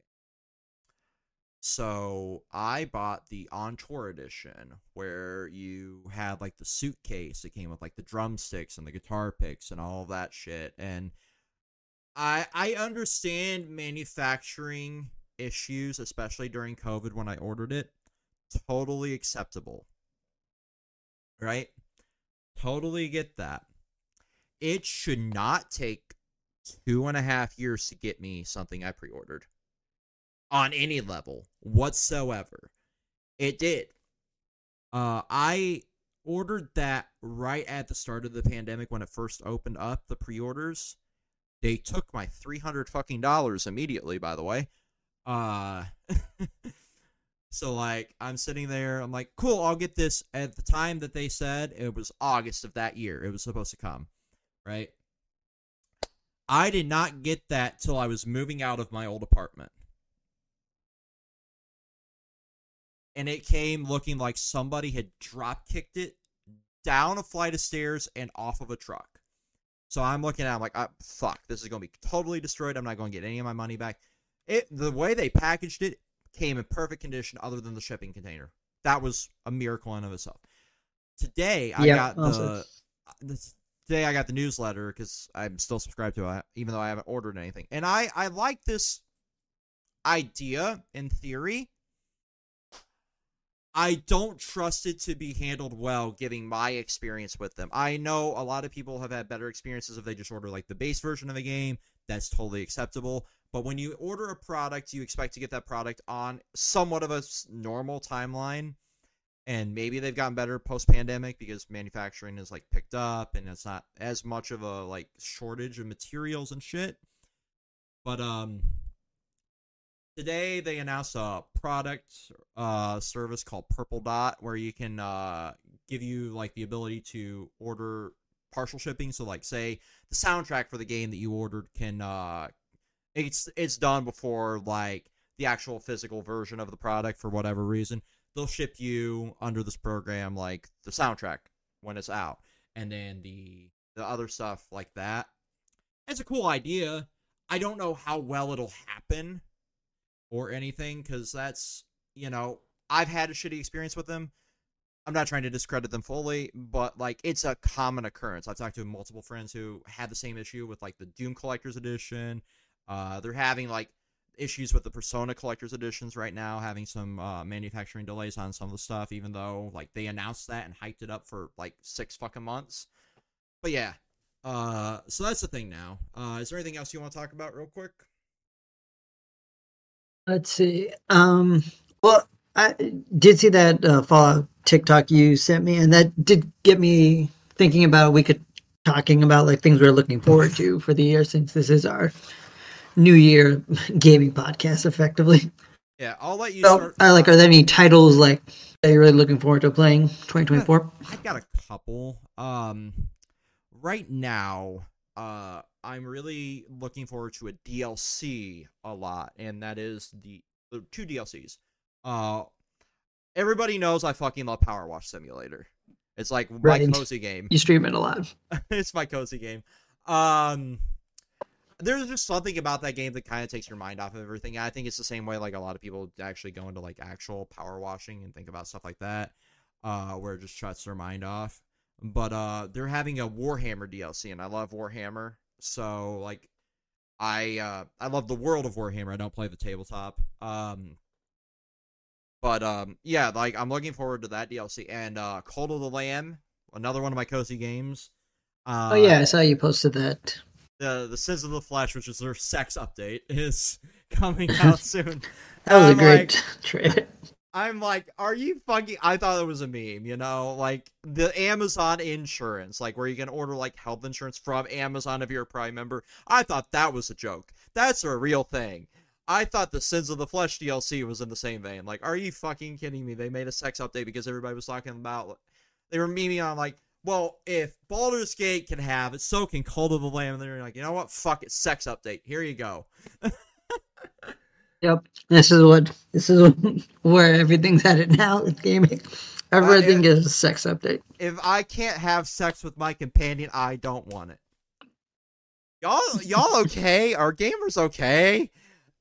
Do you need a hug? Yeah, I'll be right back while you talk about a couple of years. I gotta go figure out what the heck's going on in the other room. Yeah, sure. Okay, so yeah, basically this part of the thing, I just kind of want to talk about like gaming stuff that we were looking forward to. And I think one thing I'm looking forward to, we talked about the Fallout show, but there are other gaming shows that are coming out that I'm interested in. One, of course, being like the Sonic 3 movie. I'm like probably most excited about that in terms of tangentially gaming related things. Because that's Shadow the Hedgehog, which was like one of my favorite gaming characters for like most of my life. And then Sonic Prime the last season, or I should say season 3, but it's like the last part of season 1. Technically, Netflix just chopped it up. That's coming in the next couple days. Episode 1 is already out, so looking forward to that. And let's see, there might come out with that Knuckles TV show for like the movie spin-off. So yeah, a lot of the extra programs. I think, oh yeah, Arcane is getting something. Arcane's getting another season. So like a lot of things in gaming, it's more the outside gaming stuff that I'm like super excited for. Because like in terms of the actual games, the stuff that I'm interested in, some of it's still in like the rumor mill area where nothing's super confirmed. But if Nintendo is releasing like a new system this year, which we don't know for sure if they are, because they could just keep making Switch money for like years. Because Nintendo fans will just keep buying their stuff. But if Nintendo is releasing a new system, I would be interested to see what titles they have up for launch. Like, will we get like a new Smash Bros? Will we get like a brand new IP? Remember when they announced Metroid Prime 4 for the launch window? Oh yeah, there's that too. That's the thing. Maybe that might still exist. Switch 2 launch title. That's the only launch title we're missing, by the way. I went back and watched that trailer. That is the only one we're missing now, because Shin Megami Tensei 5 came out finally. That is the only launch title missing. Which annoys me to no fucking end, because Metroid Prime was one of my favorite GameCube franchises. And yeah, and the remake was pretty good, so people are ready for Metroid Prime. Exactly. But speaking of which, they might still release, like, I feel they're like Prime 2 and 3, maybe before we get 4. I can see them doing that. Such a Nintendo move. Yeah. But you know what I really think we'll see? Remember when the Mario movie like came out and like all the Mario titles sold, so they were like probably gonna capitalize on that with like a new Peach game and the 1,000-Year Door port. So I think that with the Zelda movie in the works, they're probably gonna come out with some Zelda titles for their next console. Now I don't know when the Zelda movie's actually coming out, but I have a feeling that those are going to be in the works. We'll probably get Zelda Collection. Remember like the All-Stars one for Mario where it was oh yeah, that was such a dumb idea. Like I can't believe they got away with it. I bought it day one and it was on store shelves for like a year and a half. I'm like, are you fucking kidding me? I could have waited. But yeah. I mean, but still, the idea of like a limited time collection of games I don't even understand any of that. It's not like you were, I don't know why they needed to do that. Because if they do that with Zelda, it's like, okay, you can play all these cool Zelda games, but we won't sell it forever because it's like, come on. You'll just forget about Zelda eventually, I guess. I don't know. I have bought Ocarina of Time so many times. I hate myself. I mean, yeah, but that's the other thing with Nintendo. They are very bad about legacy content. Like, somehow it's easier to transfer your Pokemon from older games than it is to transfer your actual games from older systems. Yeah. Actually, wait. I take that back. Pokemon Bank, that's still a thing, right? For now, you can still access it if you had a subscription, I guess. I don't know the logistics of it anymore. Because I panic bought... Because I heard they're removing like one of the Pokemon TV apps, so I'm like, okay, wait, which apps are they just removing now? Like, they'll eventually shut down the servers for Pokemon Bank, though, because why keep the one thing active? Because that's the only thing that's active anymore on the 3DS, right? Because you can't access like the eShop. Can't access almost anything else. I tried to open the YouTube app on my 3DS because I'm jailbreaking my 3DS now at this point because I don't fucking need it. Right. Well, I mean, like, there's no service anymore, so why keep it? I took all of my Pokemon out of it, so I don't care. But like, I'm just like, does the YouTube app work anymore, right? Because I got curious. Because I saw somebody on like TikTok try to access it on their original Wii for whatever reason, I guess for the video. Um, and it doesn't work. It'll load to the like home page and it'll look like 2006 YouTube and it'll crash. So I'm like, you know what? Well, does the YouTube app work on the 3DS? Nope. It doesn't even open. It's like nothing that's internet connected on that system works anymore, other than Pokemon Bank, which is Yeah. insane. Like the amount, like the 360 stores shutting down this year too, which is crazy to think about. But when you look at how long that actually functioned, right? It had a hell of a life cycle. And most... Yeah, I will give that to Xbox. They are very good at like backwards compatibility. Like Sony in comparison, and I did think about discussing this, but it wasn't like a big thing. But like the whole, okay, you can buy this game onto the newest platform, but you have to pay a $10 upgrade fee. Yeah, I don't know how I feel about that. That just feels stupid. Yeah, but I like, kind of get it, but it all still feels stupid. yeah, it does. And like the vast majority of the titles, you're able to like still get in some capacity. I have an article here of the 47 games I'll be totally lost when that's shut down. Delisted Games made this list, right? And it's not a lot, which is surprising. So you have things like Aegis Wing, Arcadian Warriors, Battlezone, Blazing Birds, Boogie Bunnies, Bubble Pop Neo, Crazy Mouse, Crimson Alliance, Defenders of Arandia, Diabolical Pitch, The Dishwasher, Dead Samurai, Double Dragon 2, Wanderer of Dragons, Fire Pro Wrestling, Free Fall Racers, Fruit Ninja Connect, Full House Poker, Fusions Genesis, Gel Set Match, Gotham City Imposters, which I wish would come back. That was a fun game. Happy Tree Friends, False Alarm, Haunt, Home Run Stars, Hybrid, Connect Fun Labs, and Sports Gyms.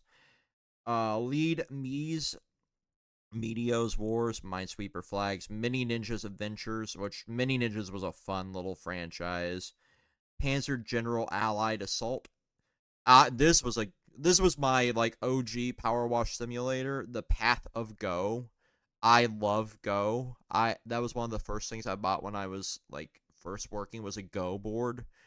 Which is weird to think about when you think about like what my other games that I play are. Puzzle Arcade, Puzzle Bobble Live, Rainbow Islands, Towering Adventures, Recoil, Liberator, Schizoid, Spyglass board games, 2 South Park games, and South Park Let's Go Tower Defense Play, and South Park Scott Tinnerman's Revenge, Things on Wheels, Totem Ball, Who Wants to Be a Millionaire Special Editions, Wings Commander Arena, Wits and Wagers, Racketeer, Yo-Ho Kablamo, and Zombie Wranglers. Okay, that's quite a list. But yeah, not too titles. much though. Yeah, 47 titles out of literally, I believe there is over 1 million Xbox Live Arcade games alone. Somebody did a list years ago, before the Xbox One came out, and it was insane how many titles there were. So the fact that like 47 out of all of those titles is all that we're losing is incredible, and the amount of preservation that Microsoft puts out. It's still sad that 47 titles are going to be like dead media, like lost media. So if you want to download those, I'll try to remember to put this Games Radar article that Delisted Games made the list of, or I'll link just the Delisted Games, which was the original thing, in the description. I'll probably forget. I'll tweet it from the Kontrolled Khaos account, if nothing else. So you can actually, find it. Because that is like our least active account out of all of our social medias. Is like, I usually just tag stuff from my personal Twitter at this point because I'm not logged in on my personal phone to the Control Chaos account by design, but I'll make sure to tweet this out anyway. But like that's how devoted Microsoft is to like media preservation, which is pretty cool. And you don't see that from like a Nintendo perspective or a Sony perspective. Realistically, the most we got for like game preservation from Sony was like, we'll keep the PS3 store active for another couple of years, I guess, because you guys bitched enough. I mean, it's something. We'll take it. Yeah. The fact that there's still 1.5 million users on the PS3 blew my mind, though. Like, Oh yeah, I remember hearing that. That was something that shocked I mean, me. it's weirdly nice though, I guess, to think that some people are just kind of being just enjoying their games and like not worried too much about like, you know, all the like new bullshit that people are dealing with. Oh yeah. Because I feel like sometimes it is just nice to like boot up like an old console, well, provided it still works, and just play some of those old games. Because you don't have to worry about, it's like, okay, I need to connect this to the internet and then make sure the multiplayer is working. It's like, oh, no one's playing on the servers, you know. It's just like boot up an old system, play some old games. It's really was more straightforward than anything. Oh, for sure. I'm going to put this article in the general gaming chat, so I remember to tweet it out. Nice. But But yeah, in terms of actual games, I think like the one I was really looking forward to was like the Nikkei developers are working on something that's apparently coming out. It's on PlayStation in 2024. And that could be fun. There's a couple of Game Pass games coming out soon that I'm interested in. But yeah, I think like there are like a bunch of titles. Like the big thing that I'm hoping for is that we finally hear about that Dragon Quest 3 remake that Team Asano has supposedly been working on, and it's been coming along because like we haven't heard anything, but they don't have any titles right now like announced other than that. So I'm hoping that just comes out because I'm ready to play that one. Oh my god, yeah. Like there's one other like really random title that I want to play, and I don't know if it's coming out this year, but I am, aside from like the Final Fantasy VII remake part that's coming out, because that should be obvious that I want to play that because I'm a Final Fantasy simp. I want so desperately for it to come out this year, and that's Warhammer Space Marine 2.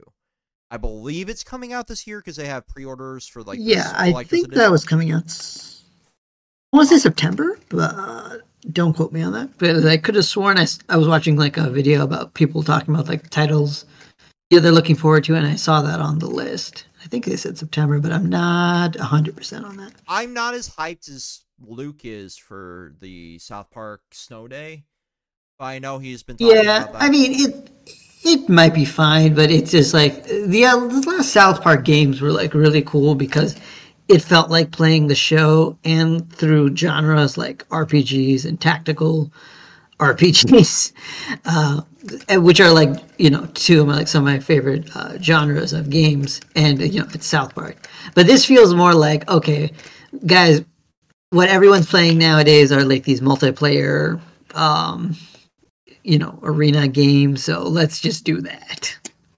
Yeah, and like I'm not the biggest multiplayer person anymore. Like I play a fuck ton of Fortnite. Like that's my multiplayer game.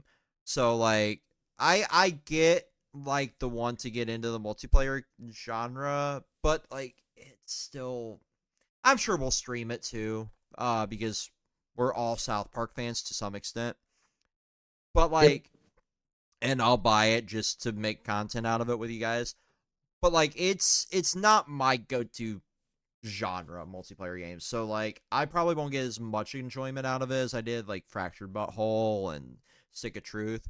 But I get South Park's logic behind it, you know. I guess it's just that I would hope that maybe they would still consider going back and doing like a traditional RPG or even just an action RPG. Just because like this could be fun and, you know, probably do well. Because South Park, I feel like is like somehow still like super big in the current years. It's still like doing very well for itself. Oh So I yeah. think the game will sell well. But I think that, and again, I'm just judging based on the trailers, of course, but based on just that, it just feels less inspired. And maybe I also think it's the environment, because something I've learned, I think, about myself more recently is that snowy environments are kind of boring in games and fictional settings, because they Mm-hmm. can be cool if you like really get creative with it. But when it's just mostly snow and some ice, it's like it's just a lot of white everywhere, Well, I mean, it is and also that just feels boring. Colorado, so Yeah, and it is snow day, so it fits, but it just does. The last ones were like a giant fantasy setting and like superheroes, so it's way flashier than oh, just a snowball absolutely. fight. There's also like a couple others that I'm looking forward to. I don't know, like your thoughts on them. Um, there's Alone in the Dark is like one of my favorite franchises from back in the day. Like it's been done dirty the last couple releases. I played the like 10-minute demo during one of the streams we did, and it was really fun. I liked the direction of it. It looks like it'll be done a lot better. So I'm looking forward to that one. Stalker 2, which kind of got fucked up by the Ukraine Russia conflict. Uh, because like the developer is a like Ukraine based developer, so like it got pushed back and pushed back and pushed back. I believe it's coming out this Yeah, year. which is understandable. Like, yeah, It's saying Q1 on Steam's front page because I went to there. It's like there's a $109 version of it, which is what the fuck is that? Because there's like nothing listed. Like usually like when there's a collector's edition or like a deluxe edition, they say what's coming in it. Oh, here we go. It's like 6 pages down. Ultimate edition. Uh, Story-based side quests. Season pass with all future DLCs, including 2 story expansions. Uh, 3 multiplayer skins, 7 weapon skins. 1 single player skin, 3 weapon skins. Jesus Christ. Early bird stuff. So that's cool, I guess. I don't think I'll buy that. Um, and the funny thing is, like, it's not really graphically intensive at all. But I've always loved the Stalker franchise. It was a unique shooter. Also,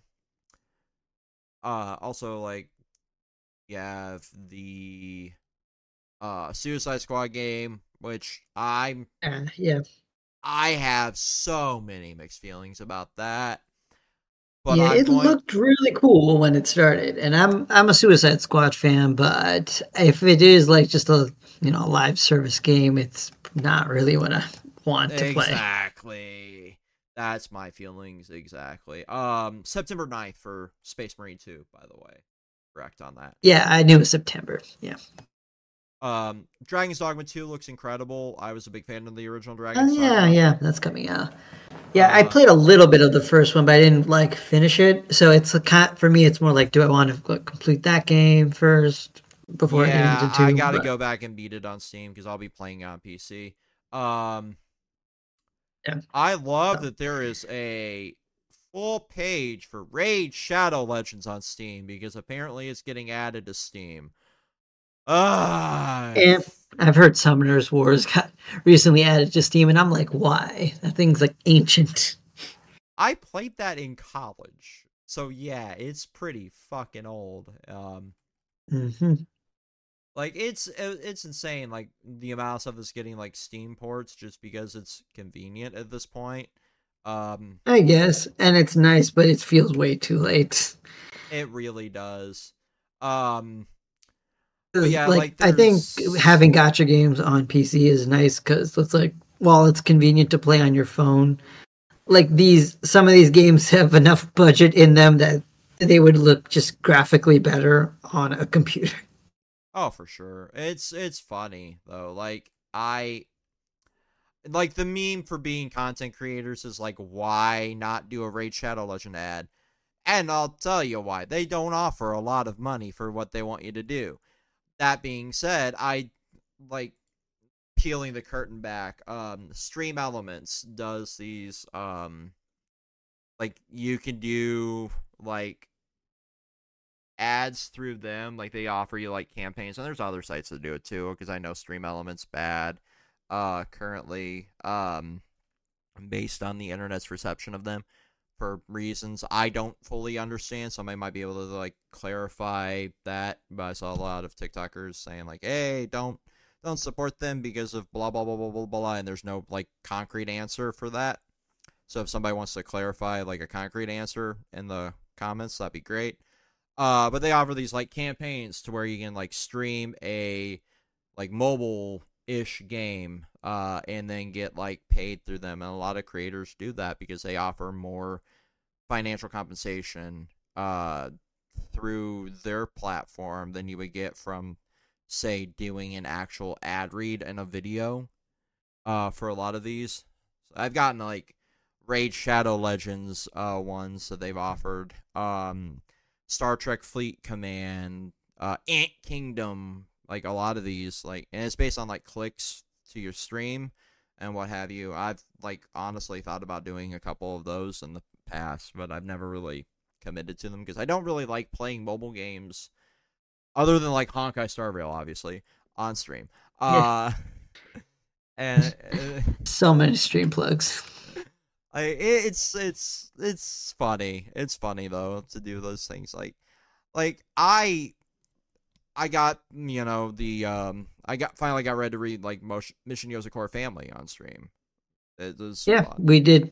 It was mostly just the mods and YouTube, but it's something. It's something like because I've been begging him to read it. I've been begging to like actually cover something other than Chainsaw Man and like on that channel. Yeah, and it also didn't help that we really couldn't remember where we left off with Fire Punch because it was like a really long time ago. I think I have the last stream archive on my like 8 terabyte external, so I just gotta dig that up because I used to record like the actual archive or download them for clipping purposes, but I never really decided until like somewhat recently to archive all of those old streams on like another channel. I have like one of the first streams I did ever of fucking Batman Arkham Asylum because I was using it to like those, and it's still kind of like the goal behind like a lot of those streams is like beat my backlog. So if I decide to dig back through that thing, I could get up. Is here somewhere in the studio. I could probably figure out exactly where we left off on those by just context clues. If like you couldn't read the like chapter number, you could probably just pick up like what chapter it was we left off on that. I think like we did it in old like fucking 6-hour stream or 7-hour stream because we used to do those. So I'd have to scroll through a lot of footage to figure that out too. But yeah, like that was fun to do. Maybe I can get him to review that. I know he was going to do something like 100 Girlfriends as well. I want to get his ass to play through Kingdom Hearts more though. That's my fucking goal. But that'll be when I move. Yeah, I would play more Kingdom Hearts if they just got it off the Epic Store. I don't think that's going to happen, unfortunately. Like, because it is Kingdom Hearts. I don't know what deal Disney possibly got in. It wasn't Disney. It was it was Square. Because they use the Unreal Engine now for those games, so I think they had to give exclusivity to Epic, which is unfortunate. Okay. It's unfortunate. It's the same reason like Alan Wake will probably never get off of the Epic Game Store as well. God damn it. I mean, you could always get it for like the PS5 or the Series X if you want to do a console, but I know you don't want to have like a billion. I mean, yeah, but it's like at the same time, it's nice to not, like I said earlier, get another device to play games. Exactly. And I mean, it's fine. Eventually, like I'm sure there'll be a port of it. I'll play one way or another. Or yeah, through other means. But like, there's, I know for a fact, because I booted up a certain website. There are versions of those games out there if you really want to play them. And But yeah, I'm sure. I'm not condoning those actions, but I also did not want to pay for another streaming service, so that's how I got a certain show I was watching. Yeah, no, I there's like too many streaming services and stuff locked behind them, so it is what it is. I'm like, I'm not paying for you. Especially as those streaming services enforce their stupid policies. Exactly. I'm not going to say what show it was, for reasons, but Yeah, absolutely. I've watched the newest episode of something that's just come out. Because fuck paying for 900 streaming services at this point. Yep. But like to wrap this up, like I think this is going to be a great year for gaming. I do think we are going to have to reflect on everything we learned over the last couple months a lot, because this, like, 2023 was a phenomenal year for gaming, but it was also like the worst year for the industry, right? And Yep. I think in the year of our Lord 2024, we might have like another banger year. But I also think it's going to be a reset for the industry, and what happens this year is going to set precedent for the industry moving forward. Because if we focus doubly down on digital only, and we focus doubly down on that word that we both hate, AI, it's going to be interesting, right? Because I feel like we're seeing, I don't know if you saw it, but I did. Wizards of the Coast got called the fuck out. After they put out, They got called out for so much stuff. Their last year was just like the biggest trash fire. So I mean, renewing policies, calling the Pinkertons on people. Like, so what were you doing with it? So this recent one I saw because of TikTok. They posted, after they put a, like, we do not use AI in our art, they put up very obvious AI mana for their new set. Oh, okay. I did not see that, but that is just hilariously stupid. Because, you know, weirdly enough, and I don't know what it says that I'm praising this, but like with Square Enix, like when they say it's like, hey guys, we're going to do NFTs, like that's a bad idea, Square Enix. We're still doing it anyway. At least they're honest. Right. Like it's bad, but also it's like, and stupid, because it's like somebody up there is still thinks this is just a good idea, despite everyone else saying it's not a good idea. I'm like, at least they're honest about what they're doing is stupid, right? And I kind of respect the honesty, because I can put my money where my mouth is. I'm still going to be a Square simp, you know. It's unfortunate. I mean, basically, we're going to do our best to not buy things that involve like their bullshit, but at the same time, you know, if their bullshit gets into the IPs we love, then it's like, well, I got to start making decisions. Do I sail the high seas? Do I buy the game? I'm going to buy the game because I have the money to buy the game and I want to support the developer, but I also don't want to support the practice. Fuck. Where do my morals lie? Like, I've admitted it's like this. Like, if Dragon Quest gets corrupted, it's like, on one hand, that's going to suck, and I don't want to support it. But also, Dragon Quest already has a hard time coming out in the West. So any sales that aren't going towards, like, you know, Square is like, because we talked about this earlier, Square has no struggle saying like, hey, you know, this game everybody likes, it did not beat our expectations, so therefore we are going to scrap it. Yep. I feel like that's what happened to Zero hesitancy. Yeah, I feel like that's what happened to Midnight Suns as well, which is unfortunate because that was a fun game. I don't think Square made that. I think it was 2K, but I think that's what happened to that IP. Yeah. But, I mean, man, Marvel Games is like a whole other thing. But like, you're right. Like, I respect it. Like, I'm going to buy Final Fantasy. I know that they did NFTs in Rebirth, or not Rebirth, but Crisis Core, right? They gave, for I think the collector's edition. It might have just been the figures, but I know they did NFTs. Yeah, I think it was the figures. for that. Just to put into the perspective like how much that is put out there. I had no idea when I bought tickets to a recent concert that I got a digital. They're calling them digital collectibles, right? So Yep. Live Nation did NFTs of like the tour that I went to a show of, right? So like I got a digital ticket collectible. I'm like, this is just an NFT with a different name.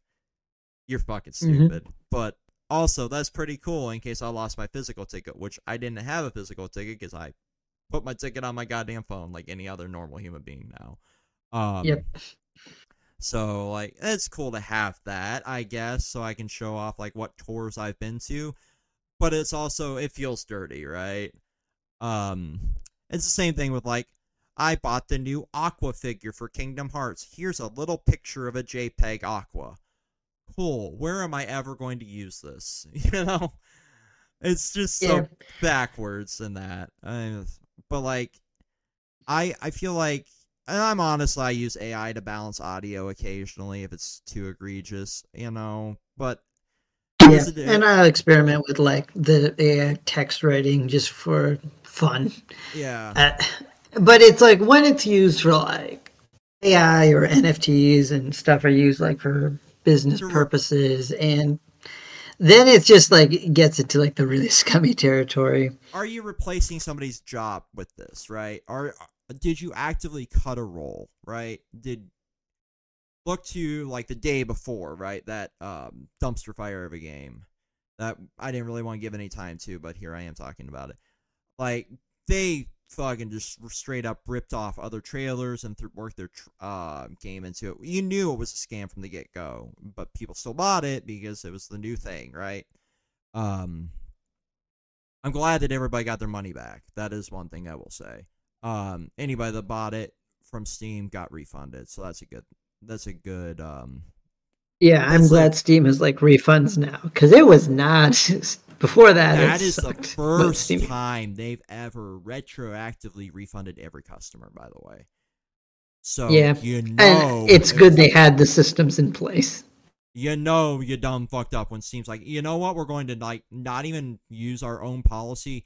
This was such a fucking shit show that we're giving everybody their money back.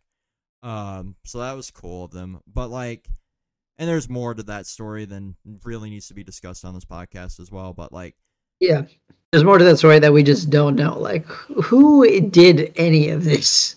right. Like, it's crazy that people can just do that to me.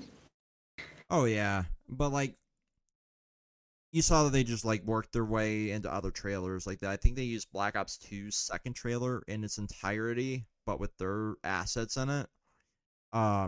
Somebody can correct me on what trailer it was that they just straight up ripped off. But I remember it was like a Call of Duty or a Battlefield. But yeah, like they did that. They fucking used like AI voices, I believe, in it. It was just like full on like trash from the get-go. It was extremely elaborate, and I'm like, people can just get away with stuff like that. It's crazy. I kind of, in a weird way, have a disgusting respect for how much they got away with, right?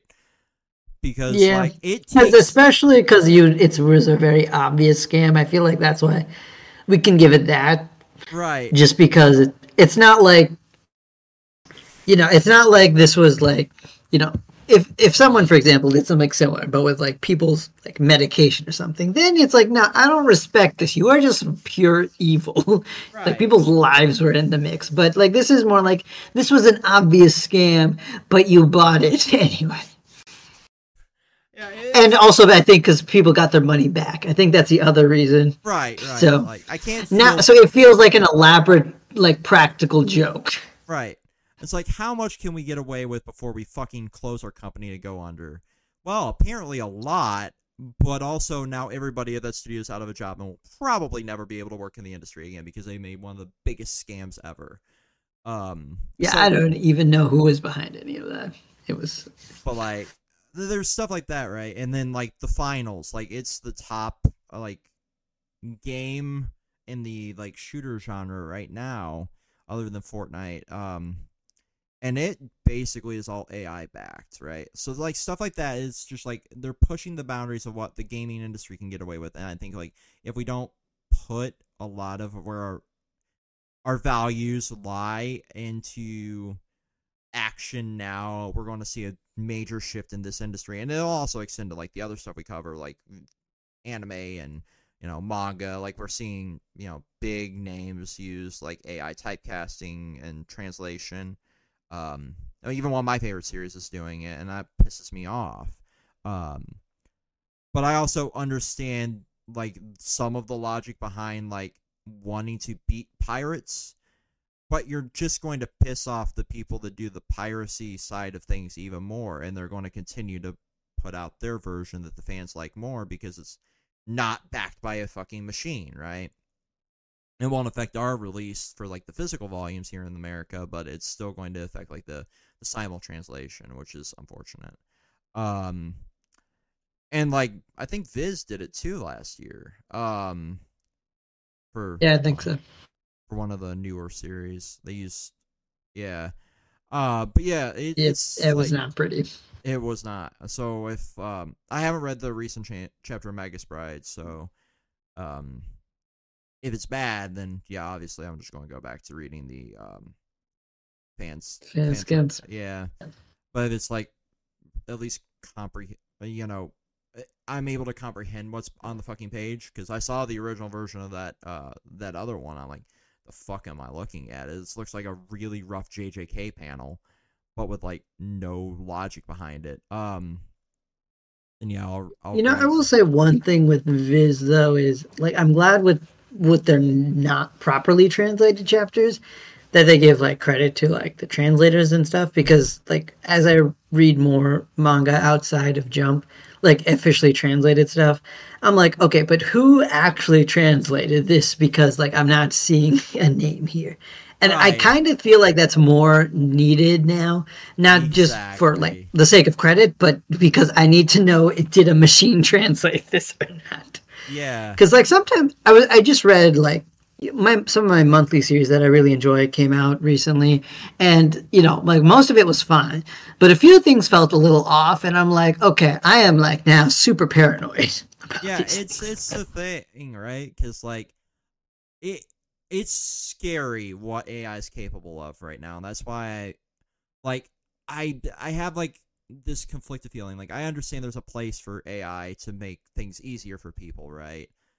That's the whole purpose of having artificial intelligence is make life easier. Like, yeah, that's just technology in general.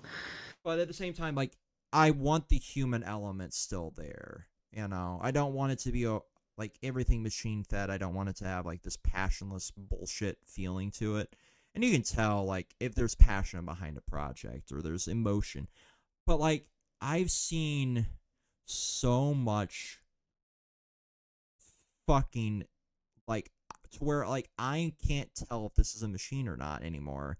Videos and like pictures and it's scary how good this program is getting.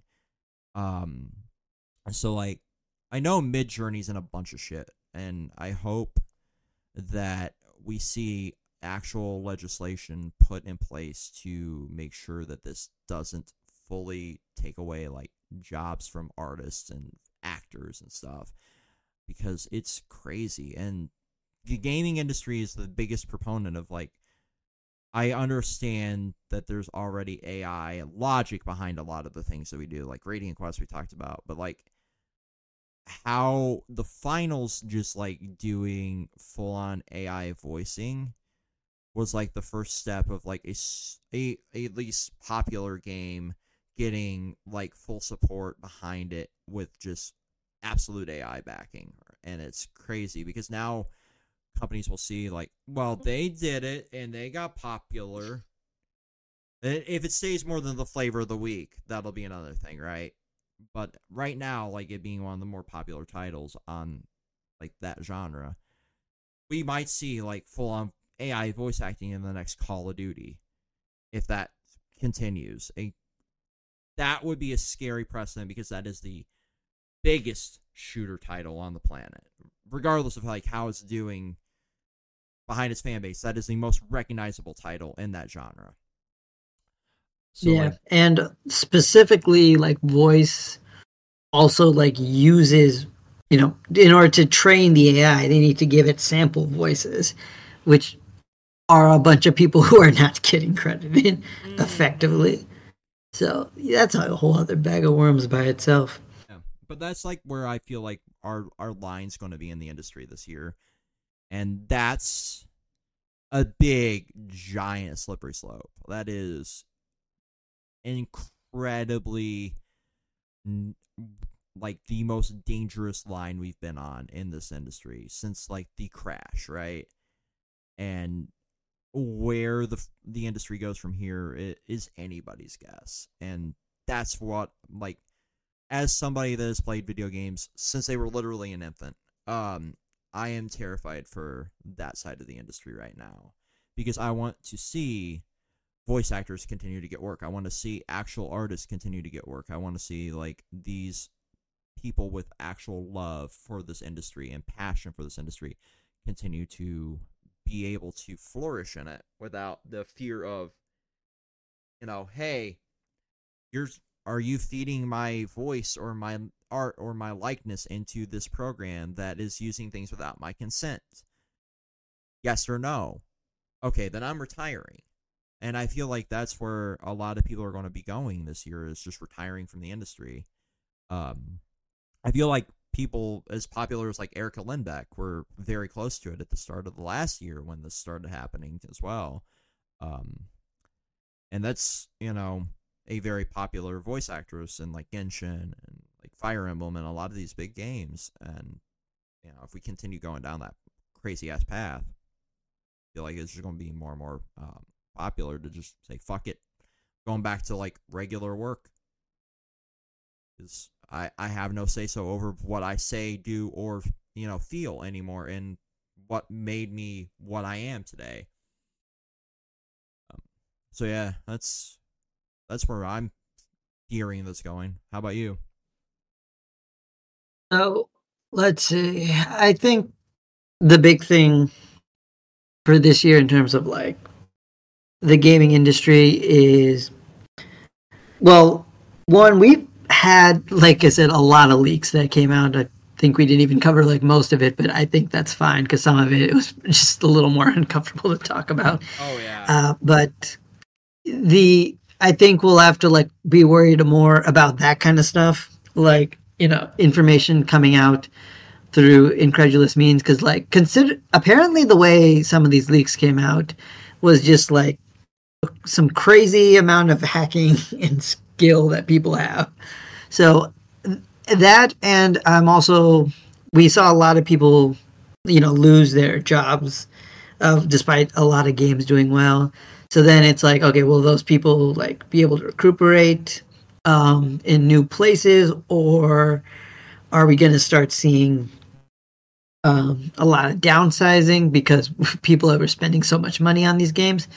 But I think like the other big thing is, we talked about the budgets of like some of these big AAA games that are coming out, and then if a lot of those don't succeed, like we probably won't see a crash, but I think we will start seeing like a lot of more studios closures. And if studios close, then someone like, I don't know, say Tencent can come up and buy up more studios.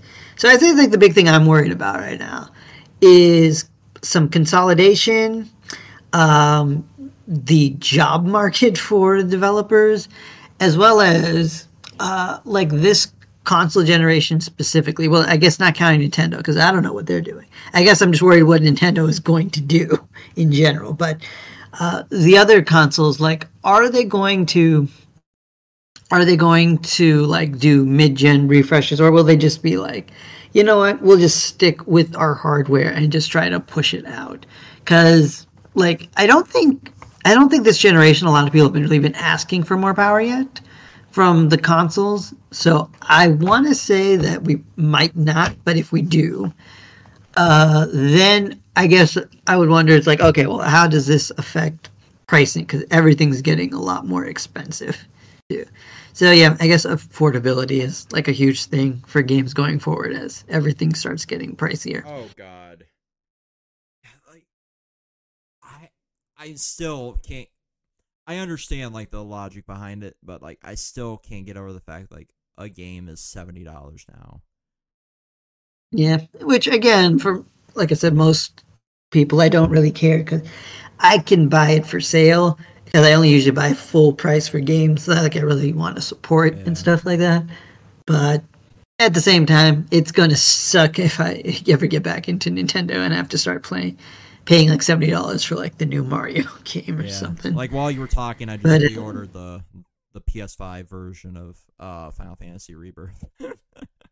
no, yeah, I mean there you go. uh, I mean, I'm probably not going to get that until I at least play through some of the first part because I got gifted that and I still didn't play it yet. it I have too just much of a backlog. I recommend because by the I time you feel like this year, I think my goal for gaming is to clear up more backlog because during the same. Steam winter sale, I was like, okay, should I buy anything? And there were a few things on sale I was kind of interested in. But then, I also was just looking through my Steam library in general while I was doing this. And I'm like, hold on a second. I own some of these already? Oh, okay. Good to know. Struggle of a PC gamer right there.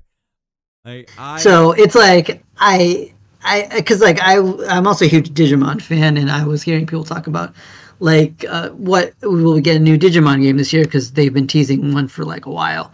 But I also was looking through like my Digimon games that I own. I'm like, I haven't played some of these yet. I should do that. oh So yeah, absolutely. I'm thinking that's going to be my main goal in terms of games. But being realistic, it's going to go mostly to gotchas. I'm playing a lot of gotchas. Oh, like same. Like I see like my goal that's a good, ending bit. Like I want to clear more of my backlog, which means I'll probably be streaming a bit more because that's how I've been clearing my backlog is it gives me accountability to actually finish a fucking game. But like Yeah, it is smart. like I recommend playing through the Final Fantasy VII remake just because it's going to deviate enough from the original source material, like it's its own story. I will say you should play through the original Final Fantasy VII. I did tell you Ever Crisis was like a decent-ish way to experience it, but like the grind in that is fucking absurd once you get to a certain point. So like I can't recommend wasting money in that if you get stuck, right? And it does have like a spike the further you get. So I would say like play through the remake and the Crisis Core bit of it, and then by the time you're done with those two, Rebirth will be ported to PC probably. And if it's not, then just go back and play like the Final Fantasy VII original, and then you'll have like enough of a knowledge of like what might come in the next two parts of the game, um, like Rebirth and then the finale bit of it, because like those like the remake's such a beautiful fucking game, and the Crisis Core bit of it just perfect. I love how like they had straight up Getty image like pictures. There's a certain scene in there where like you just look at a painting and it just still has a Getty image watermark on it. But like yeah, like clearing my backlog is going to be like a big portion of it. I was in the same boat as you. Like I bought a couple things during the Steam Winter Sale and the Epic Winter Sale, but like fuck, I didn't spend as much as I did in the summer sale, and like I wasted a lot of money during the summer sale, and I regret that. But I was also on the road, so I was just playing around my Steam Deck, so like it made sense to me to have something to do, But like there's like so much in that backlog. It's being a PC gamer in general is like the curse because you get everything so affordable versus like you're lucky if you get two good sales a year on console. Hmm. Like Nintendo, you don't get Yeah, I think we shit. should. Yeah, Yeah, we should just wrap it up here. I think we've been yeah, talking for like a while. yeah. I don't even know the timestamp at this point. 2:23. Yeah. So yeah, like that's the goal. Like clearing the backlog, the knowing where we're going to go in the industry right now is going to be the struggle. And if we do have the like dev conference. We can cover that in the next one of these. These are so much fun. Like, it's just a chance to nerd out. Next up, I think we have a podcast that Luke has planned, and then obviously like continuing the by the era stuff for the Disney era, which Jesus Christ save me. That's going to be a mess. I'm not looking forward to one step of that, and that is editing that goddamn thing, because I don't know if it'll go up at all on YouTube in the state it'll go in originally. So yeah, look forward to experimentation with content this year, everybody. Until then, peace.